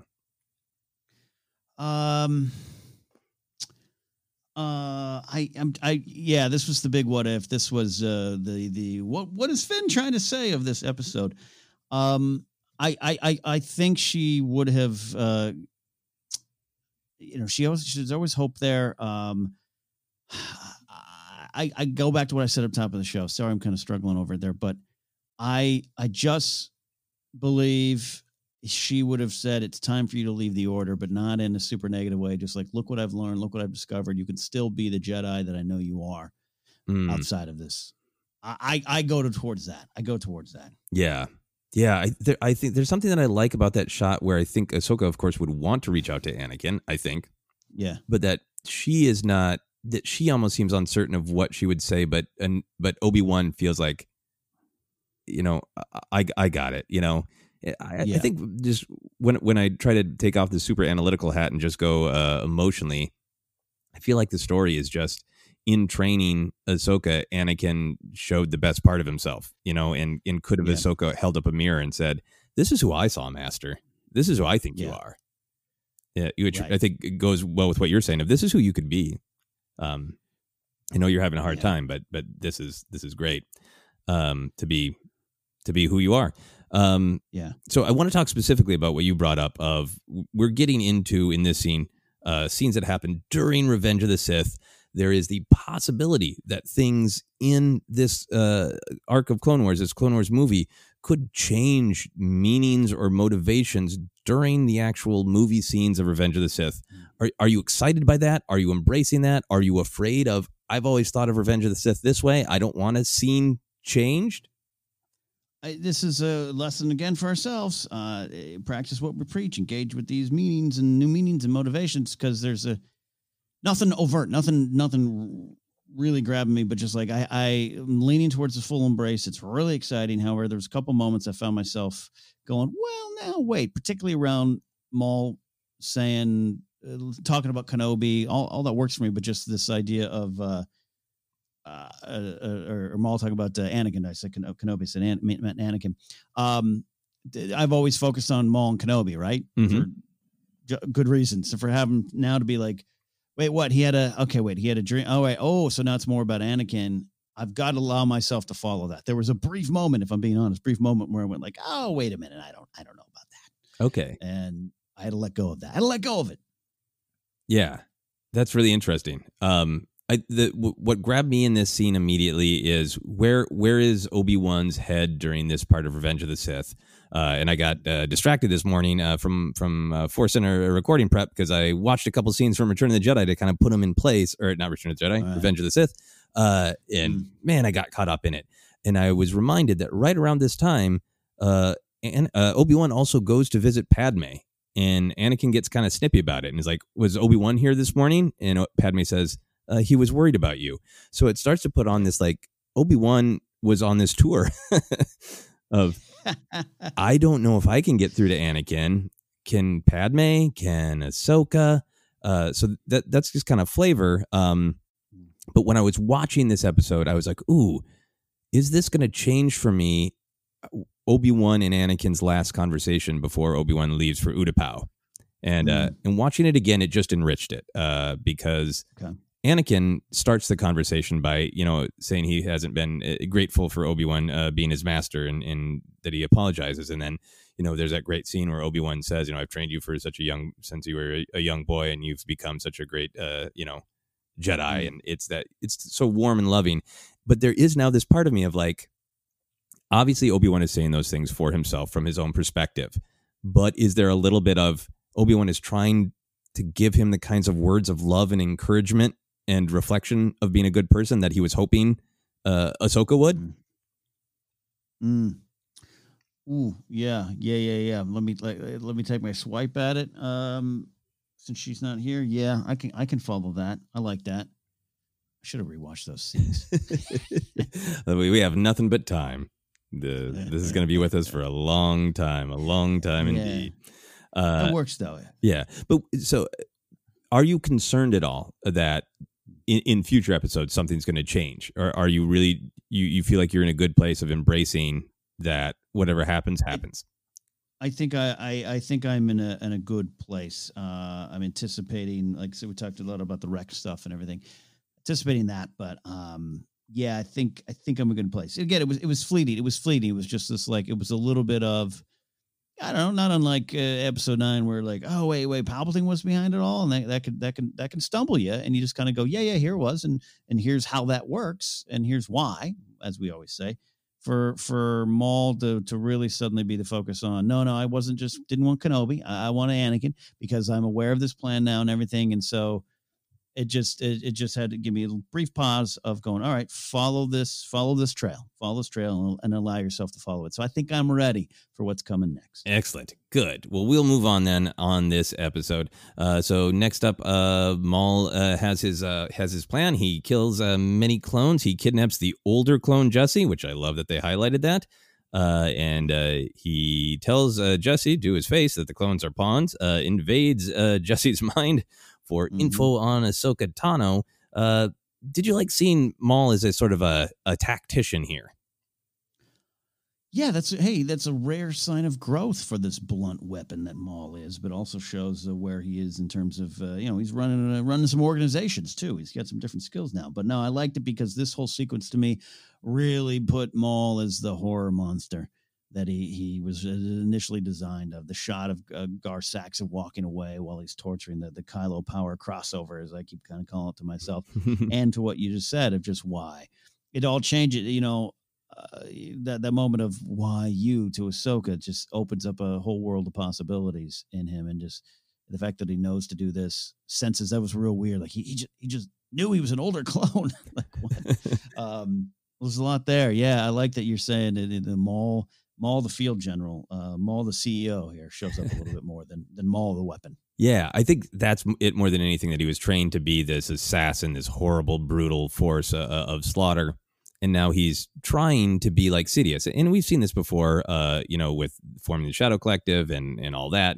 But that just always felt like, I'm going to get power. But this is really like, I'm down in the sewers trying to pull the strings, figure out who everybody is, what everybody wants. I'm trying to be a great tactician, but I'm also kind of going on weird speeches about fate and destiny. And then, like you say, being this horror monster and pulling it all the information out of Jesse and causing the pain. It's just like, it's everything that Maul could be in one scene. Yeah. But I like that idea that he's trying trying to play it like Sidious and find all of the motivations and pull all the strings is really cool. Yeah. Other thing from this. Go ahead. Well, it leads to him he returns Jesse, right? Yeah. I mean, not in a way he does, but just that stuck out to me as he didn't just get the information and put a lightsaber in his chest, just kind of like, no, go back to your friends. I'm good. Yeah. Go back to your brothers. Yeah. The other thing I liked about this is, Jesse was in the Bad Batch arc for a while there. And I think people had fun and noticed his giant tattoo of the Republic logo that becomes the Imperial. And that was just great connective tissue to me to think about who has what knowledge when. And the fact that as we're watching this, Jesse's one of the good guys and he's got that big stamp on his face and he doesn't know what that stamp is going to mean very, very shortly from now. I'm laughing because I'm just hearing Peter Dinklage's words saying maybe don't get your arms tattooed with a Dragon Queen after only 4 seasons of a TV show. Yeah, let the story play out. Yeah, wait, Jesse, wait. All right, so moving on. We get to the intimidating Almec scene. Ahsoka and Bo-Katan frighten Almec into giving up the info, mostly Bo-Katan, but on Ahsoka's suggestion. He reveals that Maul had a vision and wanted to lure Skywalker here. Did this feel to you like utter Empire Strikes Back poetry? And if so, did it work? It absolutely felt like that. And it also felt a little bit of Yoda in Return of the Jedi. Skywalker. So, hey, I love a good callback and some Star Wars poetry, don't we all? I liked it. Because for me, what this kind of is, this whole thing, and this is going back to my thing with Maul and his kind of now, I don't know, new obsession with Skywalker, at least for me. This really reminded me that the Skywalker name is the centerpiece of the saga and carries a lot of weight in every corner of the saga. Yeah. And I really like that. Not saying that I'm not looking forward to High Republic or this or that. And, Solo, other than, I wouldn't say it was super prevalent, but like, this is why I sometimes switch it to a weird episode 9 argument, just like, I don't know, episode 9 kind of made it. Is there only like 2 families in the galaxy? Well, no, but for the Skywalker saga, they're at the center of them. Yeah, it's yeah. Sorry, Sidious, Palpatine, Skywalker. Yeah, those names mean something, and we need to hear more about those stories. Yeah, and I think just for me, I had such nerd chill moments always watching Empire Strikes Back that Lando has no idea what he's caught up in. He's like, I don't know, they don't want you, they want someone named Skywalker. You're like, who cares? Whatever. And that it felt like that from such different characters as Lando and Almec to both be like, I don't know, it's about some Skywalker guy. Goes to that great feeling that you were describing of this is they're destined. They're stuck in the middle of this story. And then absolutely the Yoda type delivery of Skywalker is just like, how many people did die with the name Skywalker on their lips? Is their last word. My other question here, it's Ahsoka says, hey, do you want to, I can't remember what she says, but basically she encourages Bo-Katan to rough up Almec. Did you take that as roughing him up or actually just intimidating him? I think she knew he wasn't gonna take much. You know what I mean? Like just the words, and in truth, Bo-Katan takes like 2 steps forward, and Almec's like, here. Let me tell you, I took it as Ahsoka's getting a little antsy to help Anakin, man, and she's not tapping into necessary rage, but she's a little more tense, a little more not manic, like she's making some decision she wouldn't normally do. But to me, it's like the driving force for her right now is Anakin. Right. And if she is, what is his other name? I gotta feel in her head she wasn't thinking this guy's gonna be saying some, Piet. She had the sense of probably what was going on. So yeah, I kind of like that moment. I'm again not saying she was like, I'm dark side now. She knew Almec, she knew what Bo-Katan's capable of. Just the mere thought of it probably would scare him, but also that we got to do what we got to do to help Anakin right now. Yeah, I agree with you. I don't think that she was about to, start force choking him. But it did feel like she's got her foot on the gas and she's willing to push a little bit to go Bo-Katan threaten him. And he did break quickly. I love the thought that he would say Piet, or like he was after someone named you, Lauren. Totally different. Then we get a fight between Bo-Katan and Gar Saxon, a very cool fight. Anything here you wanted to discuss? I'll read my note that I wrote to myself in all caps. Shout out to badass Bo-Katan. Just a lot of stuff. I love that elevator sequence, man. It was like a Mission Impossible movie. And what sold it for me is just the way she was like, all right, I just stopped this elevator with my jetpack and my determination, and we got to go. Like, no thought, done everything. The other clones are like, did she just stop it? We got to go. Let's go. I love that moment. Yeah, it was a great little fight, and definitely one of those moments where, as I'm watching, I'm like, oh, wow. Well, neither of them can die because they're both coming up in Rebels. That just makes you feel how connected it all is. Moving along, we get a Maul meeting with his syndicate, which seems to me like it is transitioning from the remains of the Shadow Collective to Crimson Dawn.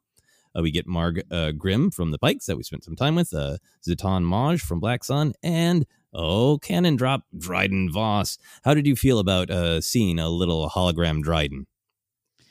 Man, I loved it. This was actually something that was spoiled for me before I sat down to watch the episode, but my fault for not watching at 12:01 when first possible. But I loved it. I love the connection. This is a well-built tapestry, and I like that they paid the respect to that. But that said, I know there's some things about Marg Grimm might be dead by this point in Dark Disciple, I believe. I don't know. I saw something pop up online about that. But like we say, the story first, worry about some of those little details second. Yeah, exactly. Well, we can have fun with the timeline at some point. Maybe that was somebody dressing as Marg Grimm, so nobody else knew he was. There dead. you go. Who knows? So we talked about this a little bit at the top. This is kind of this other side of the coin from Maul. When he's with Ahsoka, he's talking about, I was going to kill Anakin the Key. Now you and I can kill Sidious. But then he's also making this plan of, we can thrive in the chaos, and I can kind of rebuild what I got going in terms of a criminal enterprise in a different way. Let's all go into hiding and we'll thrive in the chaos. How does his plan of thriving in the chaos hit you? I really love it because I talked about, I think last week, maybe the week before, of just being able to see Maul in this time where there's Jedi and Sidious Palpatine, and he has this desire clearly now to go out and get revenge and all that kind of stuff. But in this moment, he's kind of like working with this in this side hustle he's got going on. And so the big picture is still going to be at play for him. But I love that he's got this idea of like, this is perfect opportunity. I know what's coming. That great speech, all the stuff about justice and the construct of the powers that be at the time. So he knows everything's changing. This is an opportunity to buy stocks when everything's low. Go into hiding, we'll figure it out. And I still think he's going to try to deal with, bigger things. But I love that I'm not calling it a backup plan. I want to downgrade it, but just that he's aware that this is a great place for him to work in a sense. Yeah. And I like, for me, because I always love seeing him in Solo, and there was that question of like, well, I had read the Son of Dathomir comic book where, the shadow parts of the Shadow Collective are decimated. In the Clone Wars episode, Sidious has shut him down because Maul was kind of using the Shadow Collective not just as a criminal enterprise, but kind of trying to build himself up as a force in the galaxy. And Sidious was like, no. Along with other motivations for capturing Maul that are in the Son of Dathomir comic. So I always kind of wondered about what is the transition between Shadow Collective and Crimson Dawn, and why is Palpatine letting Maul do this? And I'd like just these little seeds. It's not much, but you can make more of it in your mind if you want to. I like the idea of him going, okay, this time it really is just crime. It's not me trying to build a force that can stand up to, the Republic or Sidious. The Republic's going to fall. The Jedi are going to be gone. Great time for lots of quiet crime. So let's just quietly do some crimes and keep a little bit of power that way.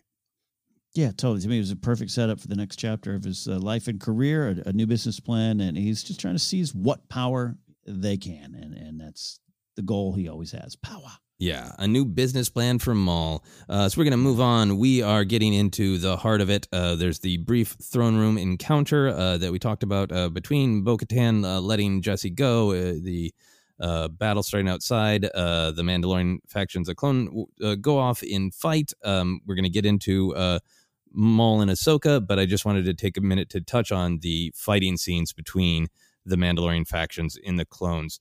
My interpretation, like I was saying at the top, is that we kind of know the battle is futile up to a certain point. It's not going to work out well for anyone on Mandalore, regardless, because of what is coming. Knowing that, did it change how you watched the action? Yeah, it's funny you mentioned that. Yeah, it did. There's just a couple great shots there, and I talked about my favorite action moment earlier, where it kind of starts the sequence, but I just had a feeling of watching a battle take place long after a war had ended. Like technically the war ended here, but even though, we're not quite there yet.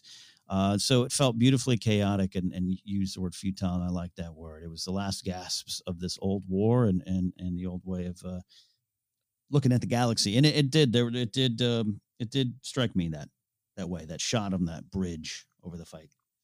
Yeah. I think it just really affected me because I enjoyed it as cool Star Wars action, but it just made me feel really bad for everyone involved getting to so clearly see them as utter pawns. Mm-hmm. Yeah. Yeah. All right, so let's move on into the big, juicy Maul and Ahsoka lightsaber and philosophical fight.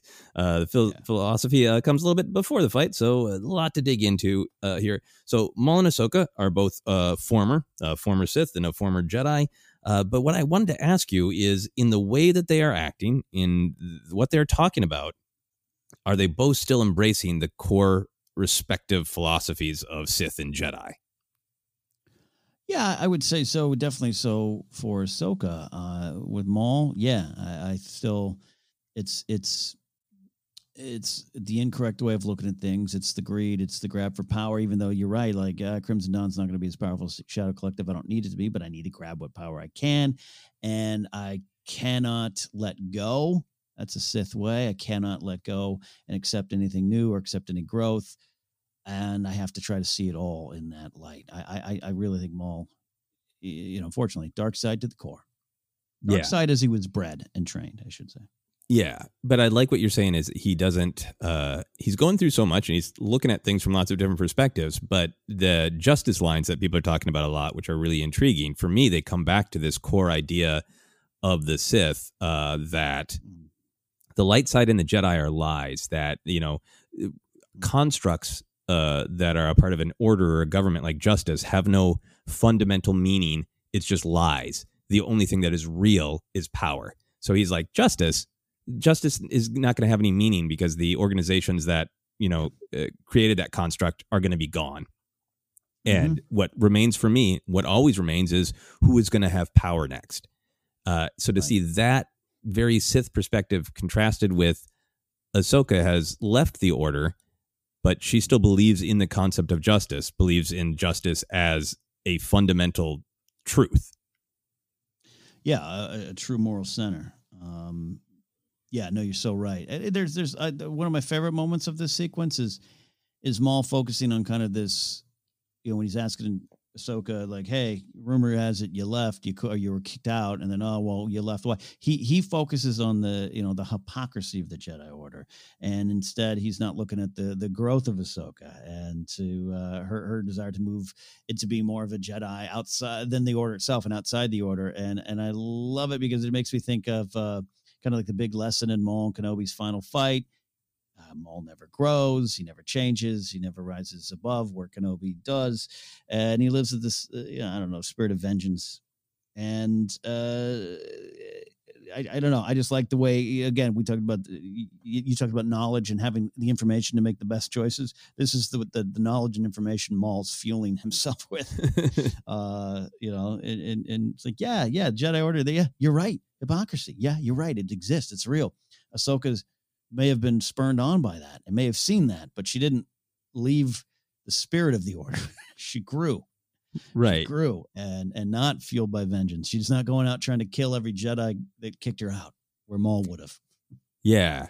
Yeah, I think, without her saying a ton in response, there's so much that she's built up in this arc of the Clone Wars of, I walked away from the mistakes in the hypocrisy, the Jedi because they were falling down on what they taught me, and I have refound this core of what it means to be a Jedi. And for me, my interpretation is like, for her, the concept of justice, the concept of defending people from, evil and power grabs is not a random construct. It's the fundamental truth that is important to her in her definition of the Jedi.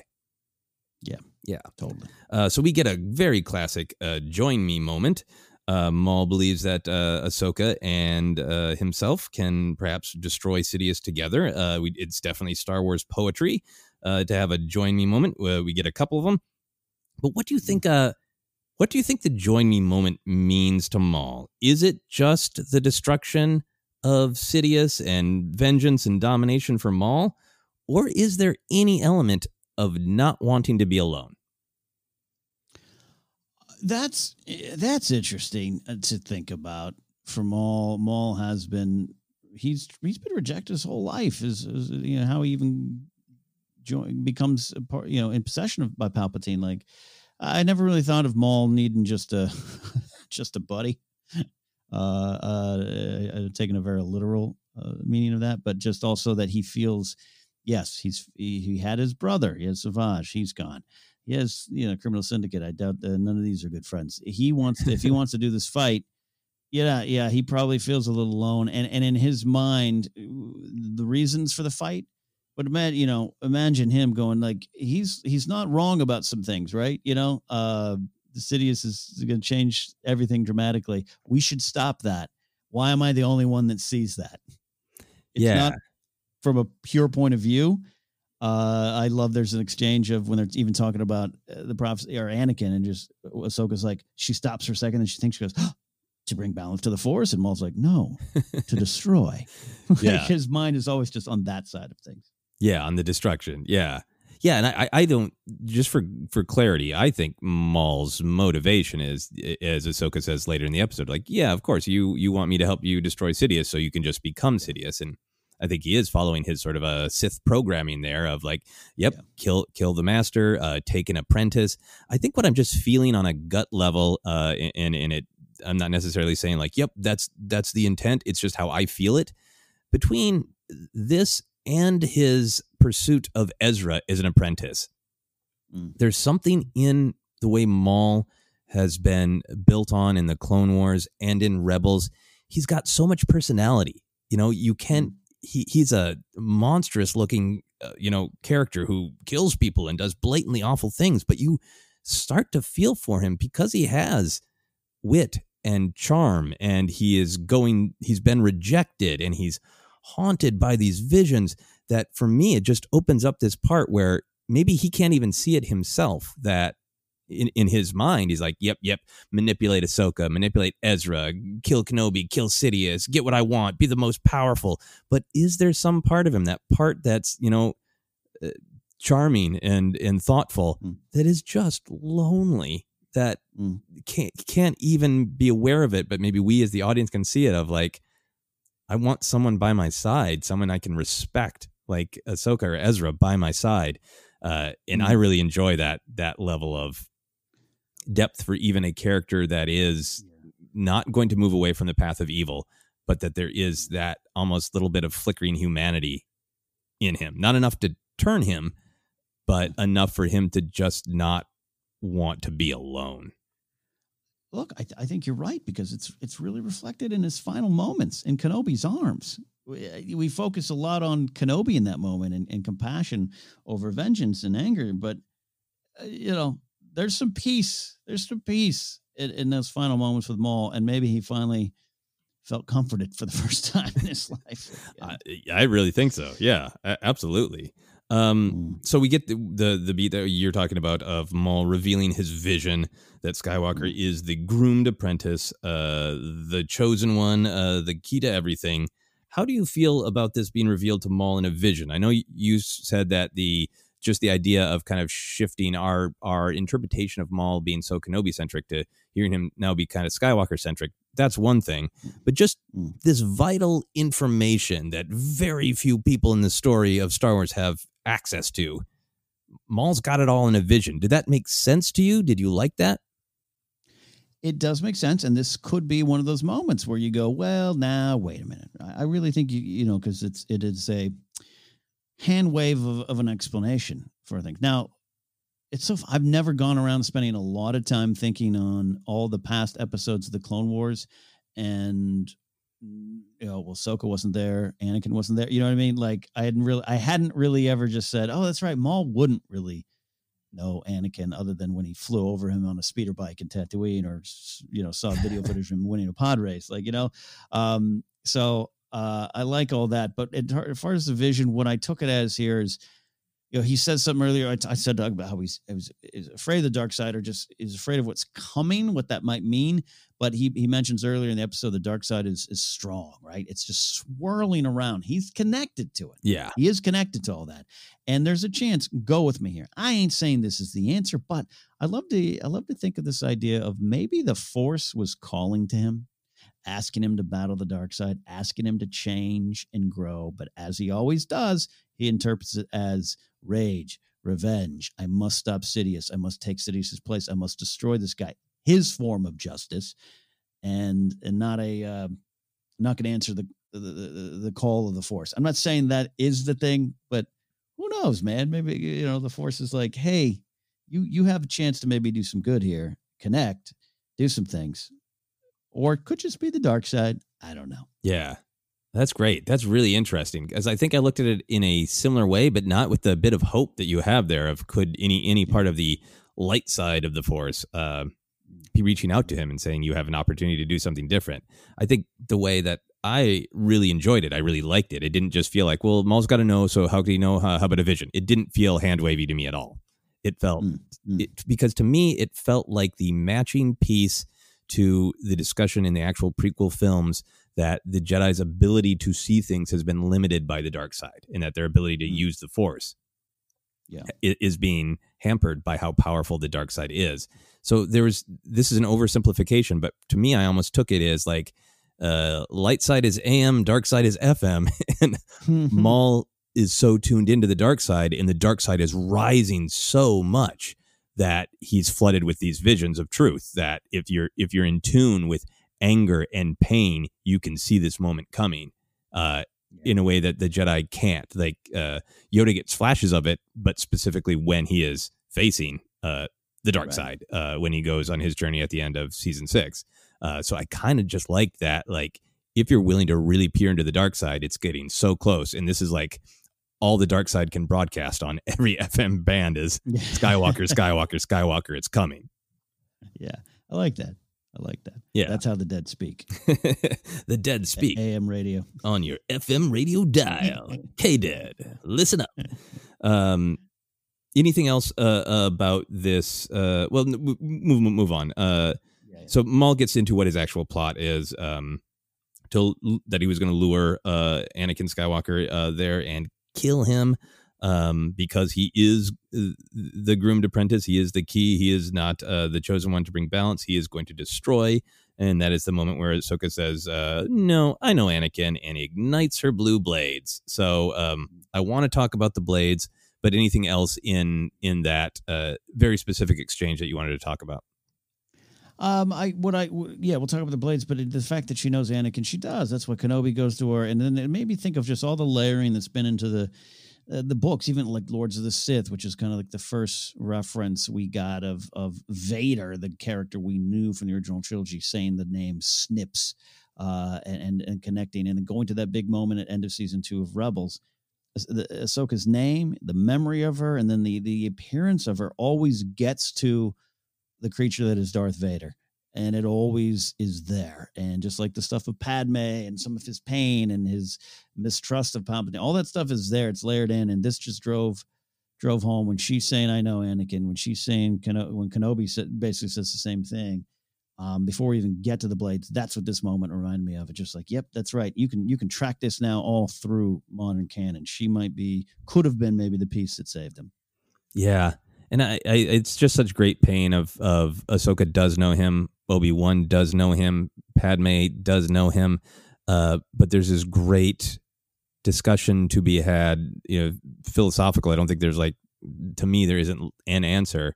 Do they know the true Anakin? And even when he's Vader and Anakin is just a flickering light, they're right. That's who he is. Is that what is borne out by him turning back to the light at the end of Return of the Jedi? Or is there any element from these great heroes in insightful Jedi like Obi-Wan and Ahsoka who see parts of it and aren't willing to admit to themselves how bad it could be for Anakin? I like that side of it too. Yeah. Yeah. You need to see security recordings. They need to see security recordings to accept the awful, awful truth. Let's go to those blades because for me, we talked about why blue from Anakin's perspective of, hey, I made him better. I made him more like mine. And I was kind of wondering, where are we going with this? Is there going to be more made of it? And for me, I think I said, out loud when it happened. It's extra powerful for Ahsoka to say, I am not even going to entertain the idea that Anakin could be this force of destruction. I know exactly who he is. Here are these blades that are mine, but have now become a symbol of him. There you go. It is the lesson that we all should have learned when Sena Starros walked down a spaceship and said, "I'm Han Solo's wife," and we all lost our minds. And then the next issue, it was all clarified. Yeah, so you just sometimes just sit back, and that's how we like to marinate on these stories. I think it's a great point. There is the change from green to blue.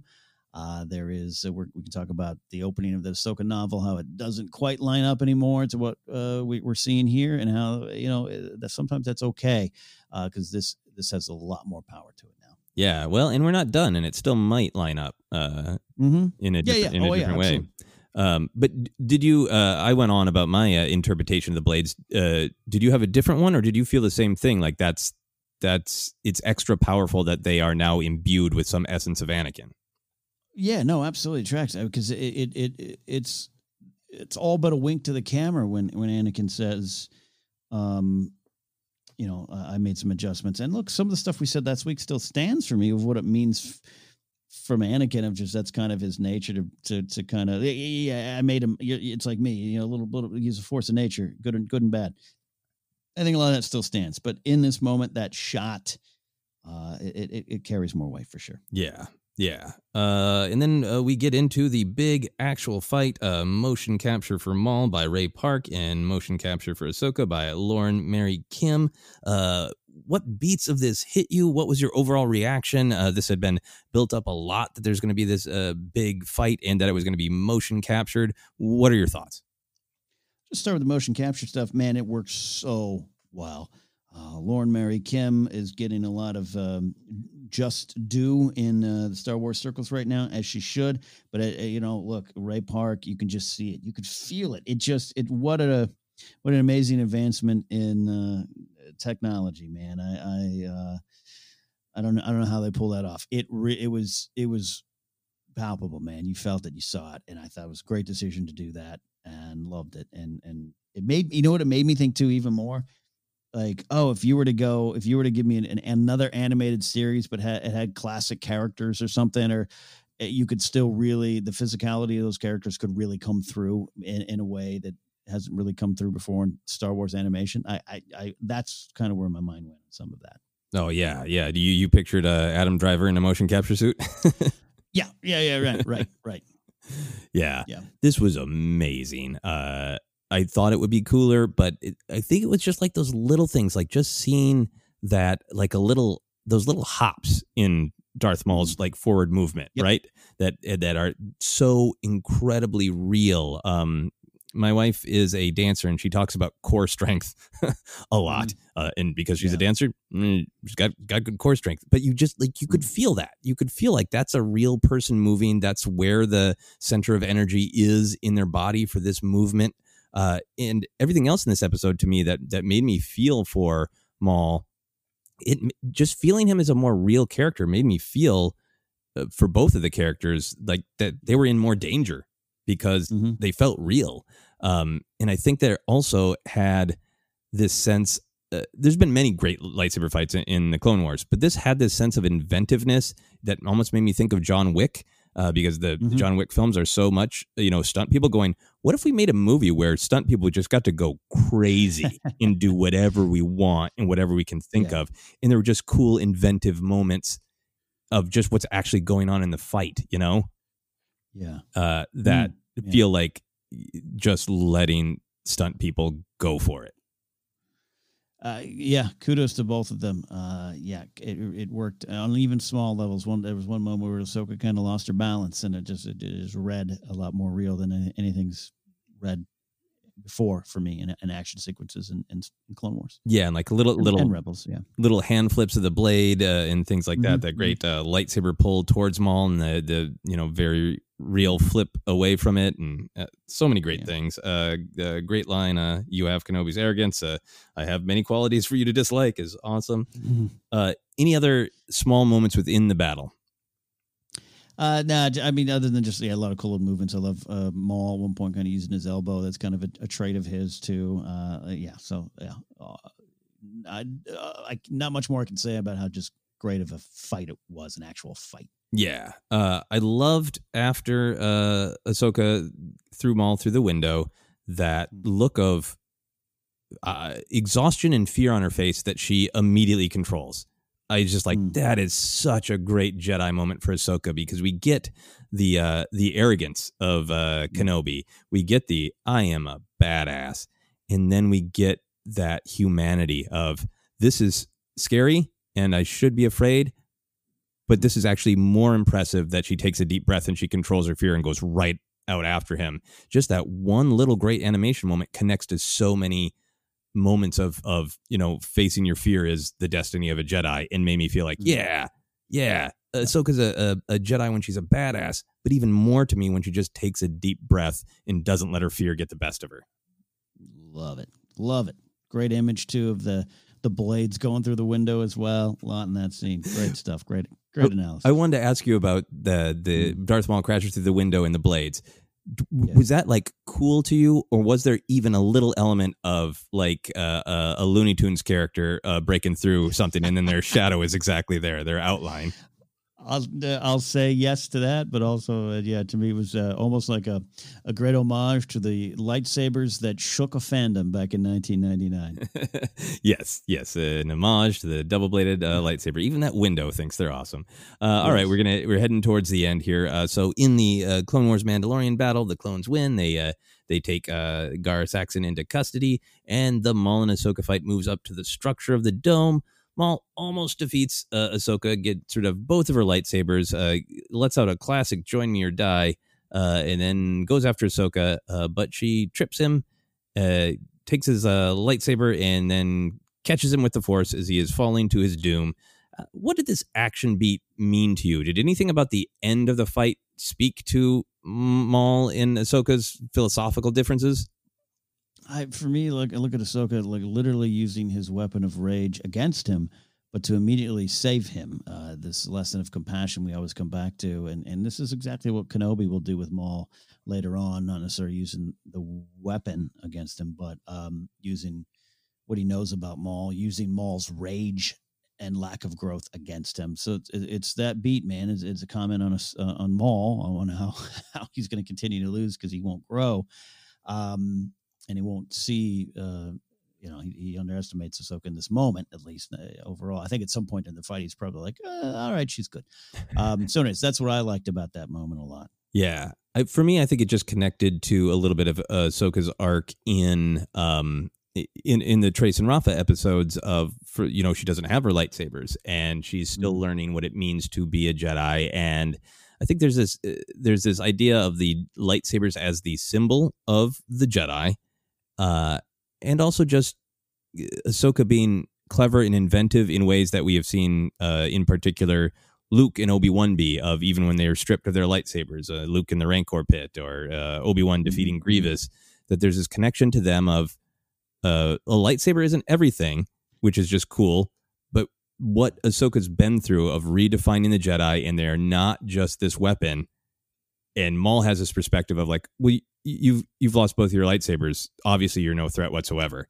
And for her to still be a Jedi, like, my lightsabers are great. They're a weapon, they're important, but they aren't who I am. Yeah. And the fact that she can then, as you so wisely stated it, just literally kind of use his momentum and his fury and rage against him and spin him. And then, of course, she's got Maul captured there. They're trying to keep him alive out of, I'm sure, a sense of that is what is right, and also a sense of trying to get some more information from him. The clones in Mandalorians capture Maul. Maul says she doesn't understand what she's done, and they are all going to die. He asks, he just says, "Let me die." It says they're going to all burn. They're going to all die. First, what did you take out of Maul just saying, "Let me die"? Oh, just pure tragic. This is what is at the core. We talk about he has got a great plan for a criminal enterprise, a second goer at it. He wants to destroy Sidious, Anakin. He wants power. He wants all these things. At the end of the day, he's sad. He's broken. He never had a shot, and he wants it all to end, and that's part of what's fueling his rage.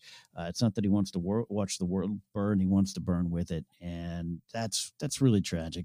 I don't have, again, like we joked up top, empathy for Vader or Maul to a point, and there's choices and there's those lessons in there. This isn't a shade of gray, but this is just the truth of the character. I think this is the real Maul yelling at this moment. Yeah. Yeah, because it's what connects everything for me. If he's got plans within plans, he's setting up, Crimson Dawn to thrive in the chaos. He's trying to lure Skywalker and kill him. He's trying to team up with Ahsoka. He is being a great tactician while also going on kind of weird supervillain speeches in front of Jesse the clone. Like, he's kind of all over the map, and then this is the moment that pulls it all together. Of just let me die. You spoke to that so well. In terms of you don't know what's going on, you're all going to die, we're all going to burn. Did you take that to be Maul having an understanding of Order 66 explicitly, or the future of Mandalore explicitly? What did you take that as? I took it, quite frankly, all of it. He's the crazy pants guy screaming about the skies falling, except for he's right. And, sometimes it is the truth too in real life. But, so I took it for all of it. As far as Order 66, I mean, he earlier in the episode was like, according to my calculation, is this the moment? I've traced it. I've got a graph. Is this the moment? Does he actually know there's chips inside of him? Does he know any of that stuff? I don't know. I don't know. He's trying to solve the case himself. But I love that he breaks. I love the let me die, and I love that he's just like, enough with the facade. You all are going to die in a few minutes. Days, hours, I don't know. Listen to me. I loved it. Yeah. I like that he knows the clones are a pawn, but we don't yet know, unless I'm forgetting something, exactly how much of the grand design he knows, So is that part of his vision of Skywalker? He sees, Vader emerging from flames and Mandalore burning, and what all exactly has he seen? Is a fun thing to think about for a very short amount of time, because we're going to find out in less than a week as we record this. So we got that final image of Ahsoka staring at the shattered dome, standing on a broken beam. For me, I really liked that Maul's argument throughout this is everything is going to shatter. And we get that with the window exploding during their join me moment. In the throne room, and then that it ends with that dome that is meant to keep Mandalore, Sundari safe, broken open by Maul and standing on a broken beam. She's just standing on a metaphor for this is all going to fall apart. Yeah, I think this is the primitive Radio God song, right? Standing on a broken beam on the top of Mandalore at the end of it all. I think that was the song. Yeah. Teresa joined the Crimson Dawn. I was happy with her full-time job. Yeah. You are tuned into the FM radio of the Sith right there. There it is. Yeah, I love that ending. I watched it, that ending specifically today with your note in mind, and yeah, it is an art piece of what's to come. Yeah, it's beautiful in a horrible way.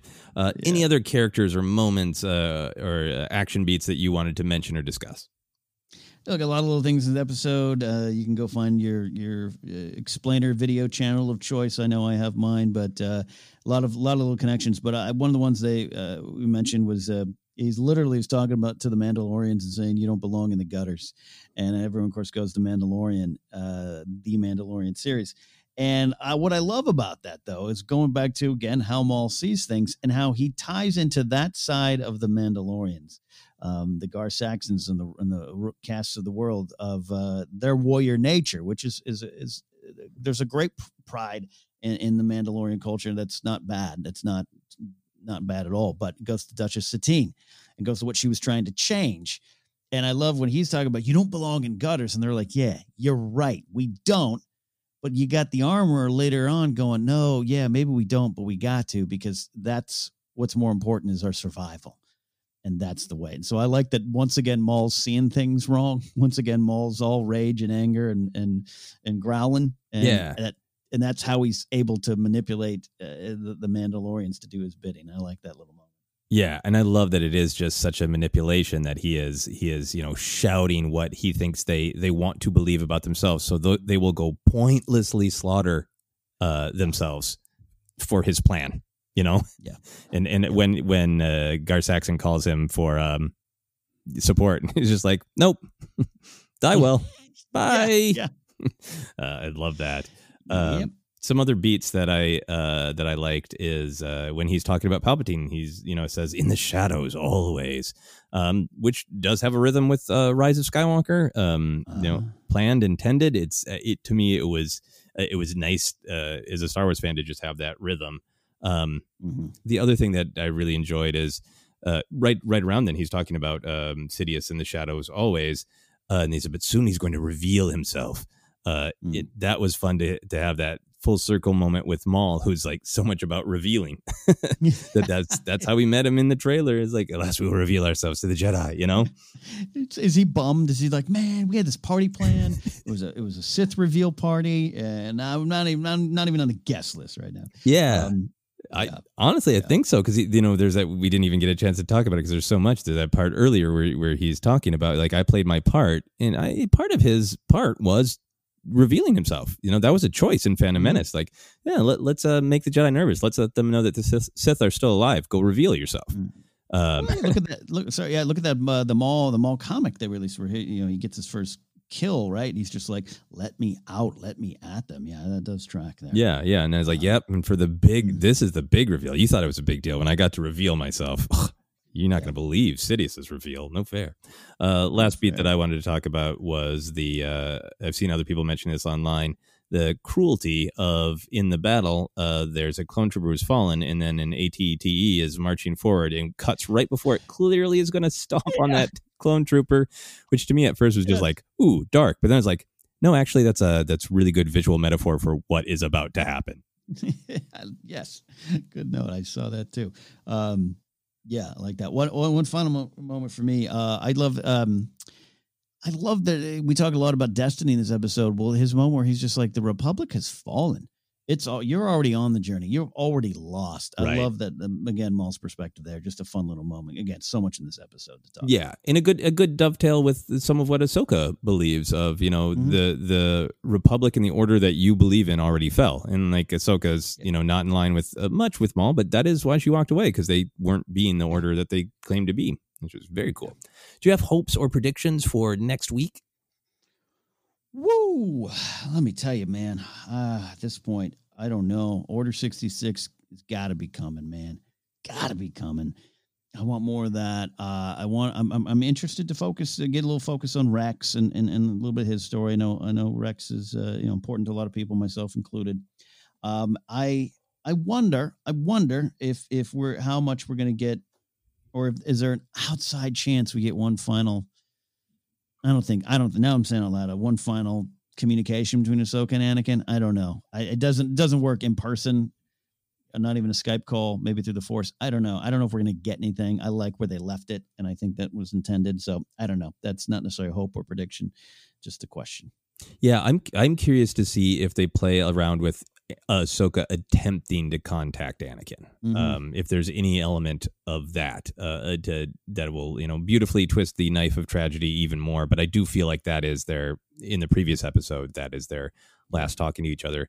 The thing that rewatching Revenge of the Sith is, again, that it comes up that Obi-Wan visited Padme. I think we're probably past that timeline-wise, but I admit when I was watching Revenge of the Sith, just because I would love to see more Padme, like, is there any hope of that conversation? I think events are moving fast enough that Obi-Wan is probably left for Utapau, but you never know. The timelines in Star Wars are sometimes defined and sometimes got some wiggle room. I got it. This is a straight up prediction. I don't know if it's for this week. Maybe it's the next week. Maybe it's the final one. We are going to cut to Mustafar, Anakin Vader on the balcony at Mustafar. And that shot where he's got like the one tear and he's really upset. Yeah.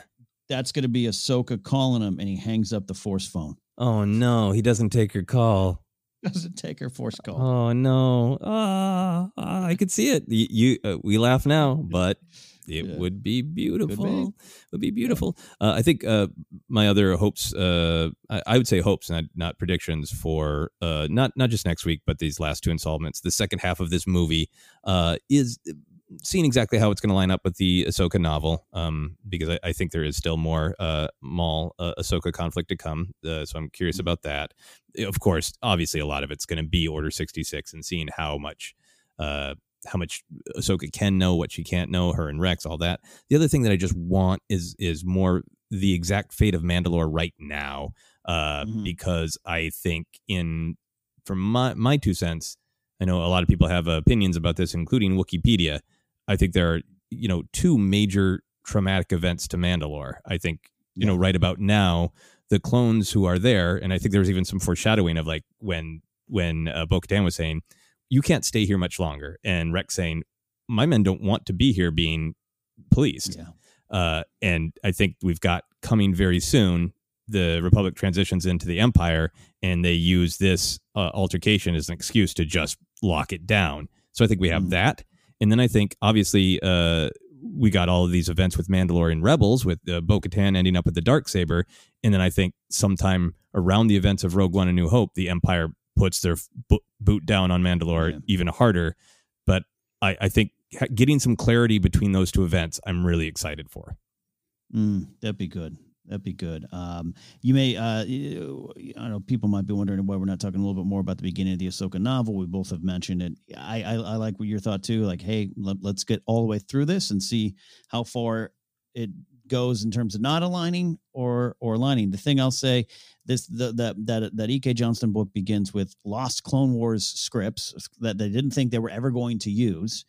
Book was written a few years ago, so hey, maybe it is as it was, but why wouldn't you as a creator come along and look at it and be Filoni and be like, cool, now we get a chance to actually do this. Let's really make sure this is how we want to do it. I take comfort in that over a little change in canon. That also might not be the case. Like you said, there could be something more. Yeah, I think there might. I think there might be some more. I think I know that some of our listeners have watched some of the trailers for Clone Wars a ton.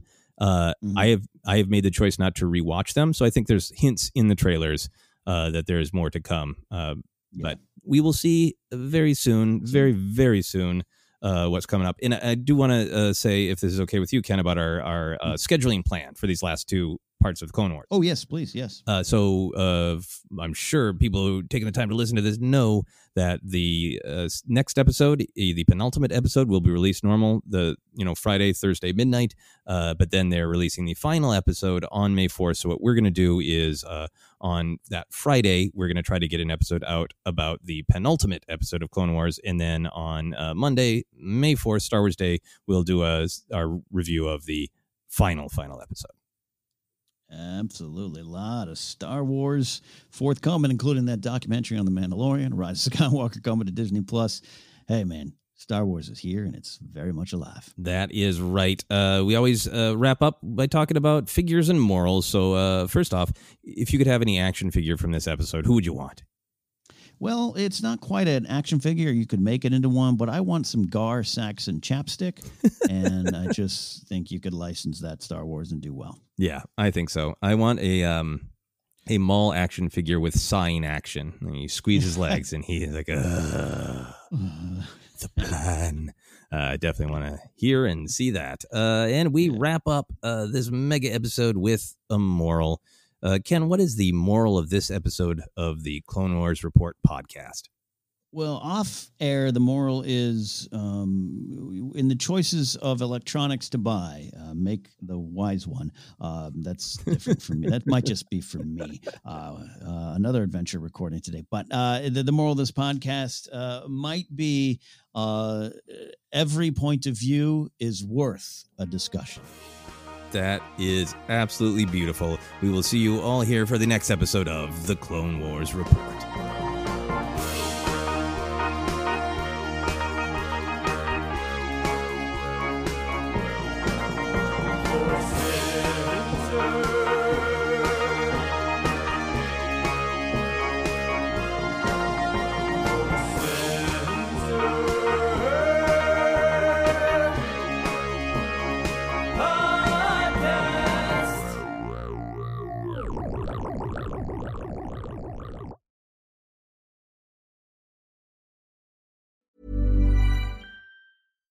Hi, I'm Daniel, founder of Pretty Litter. Cats and cat owners deserve better than any old-fashioned litter. That's why I teamed up with scientists and veterinarians to create Pretty Litter. Its innovative crystal formula has superior odor control and weighs up to 80% less than clay litter.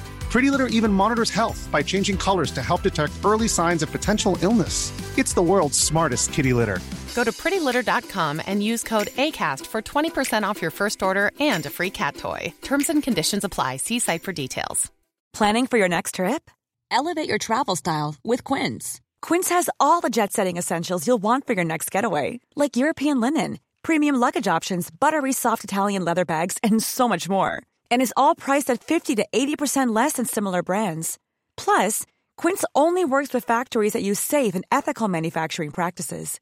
Pack your bags with high-quality essentials you'll be wearing for vacations to come with Quince. Go to quince.com/pack for free shipping and 365-day returns. Mom deserves the best, and there's no better place to shop for Mother's Day than Whole Foods Market. They're your destination for unbeatable savings, from premium gifts to show-stopping flowers and irresistible desserts. Start by saving 33% with Prime on all body care and candles. Then get a 15-stem bunch of tulips for just $9.99 each with Prime. Round out Mom's menu with festive rosé, irresistible berry chantilly cake, and more special treats. Come celebrate Mother's Day at Whole Foods Market. Hi, I'm Daniel, founder of Pretty Litter. Cats and cat owners deserve better than any old-fashioned litter. That's why I teamed up with scientists and veterinarians to create Pretty Litter. Its innovative crystal formula has superior odor control and weighs up to 80% less than clay litter. Pretty Litter even monitors health by changing colors to help detect early signs of potential illness. It's the world's smartest kitty litter. Go to prettylitter.com and use code ACAST for 20% off your first order and a free cat toy. Terms and conditions apply. See site for details. Planning for your next trip?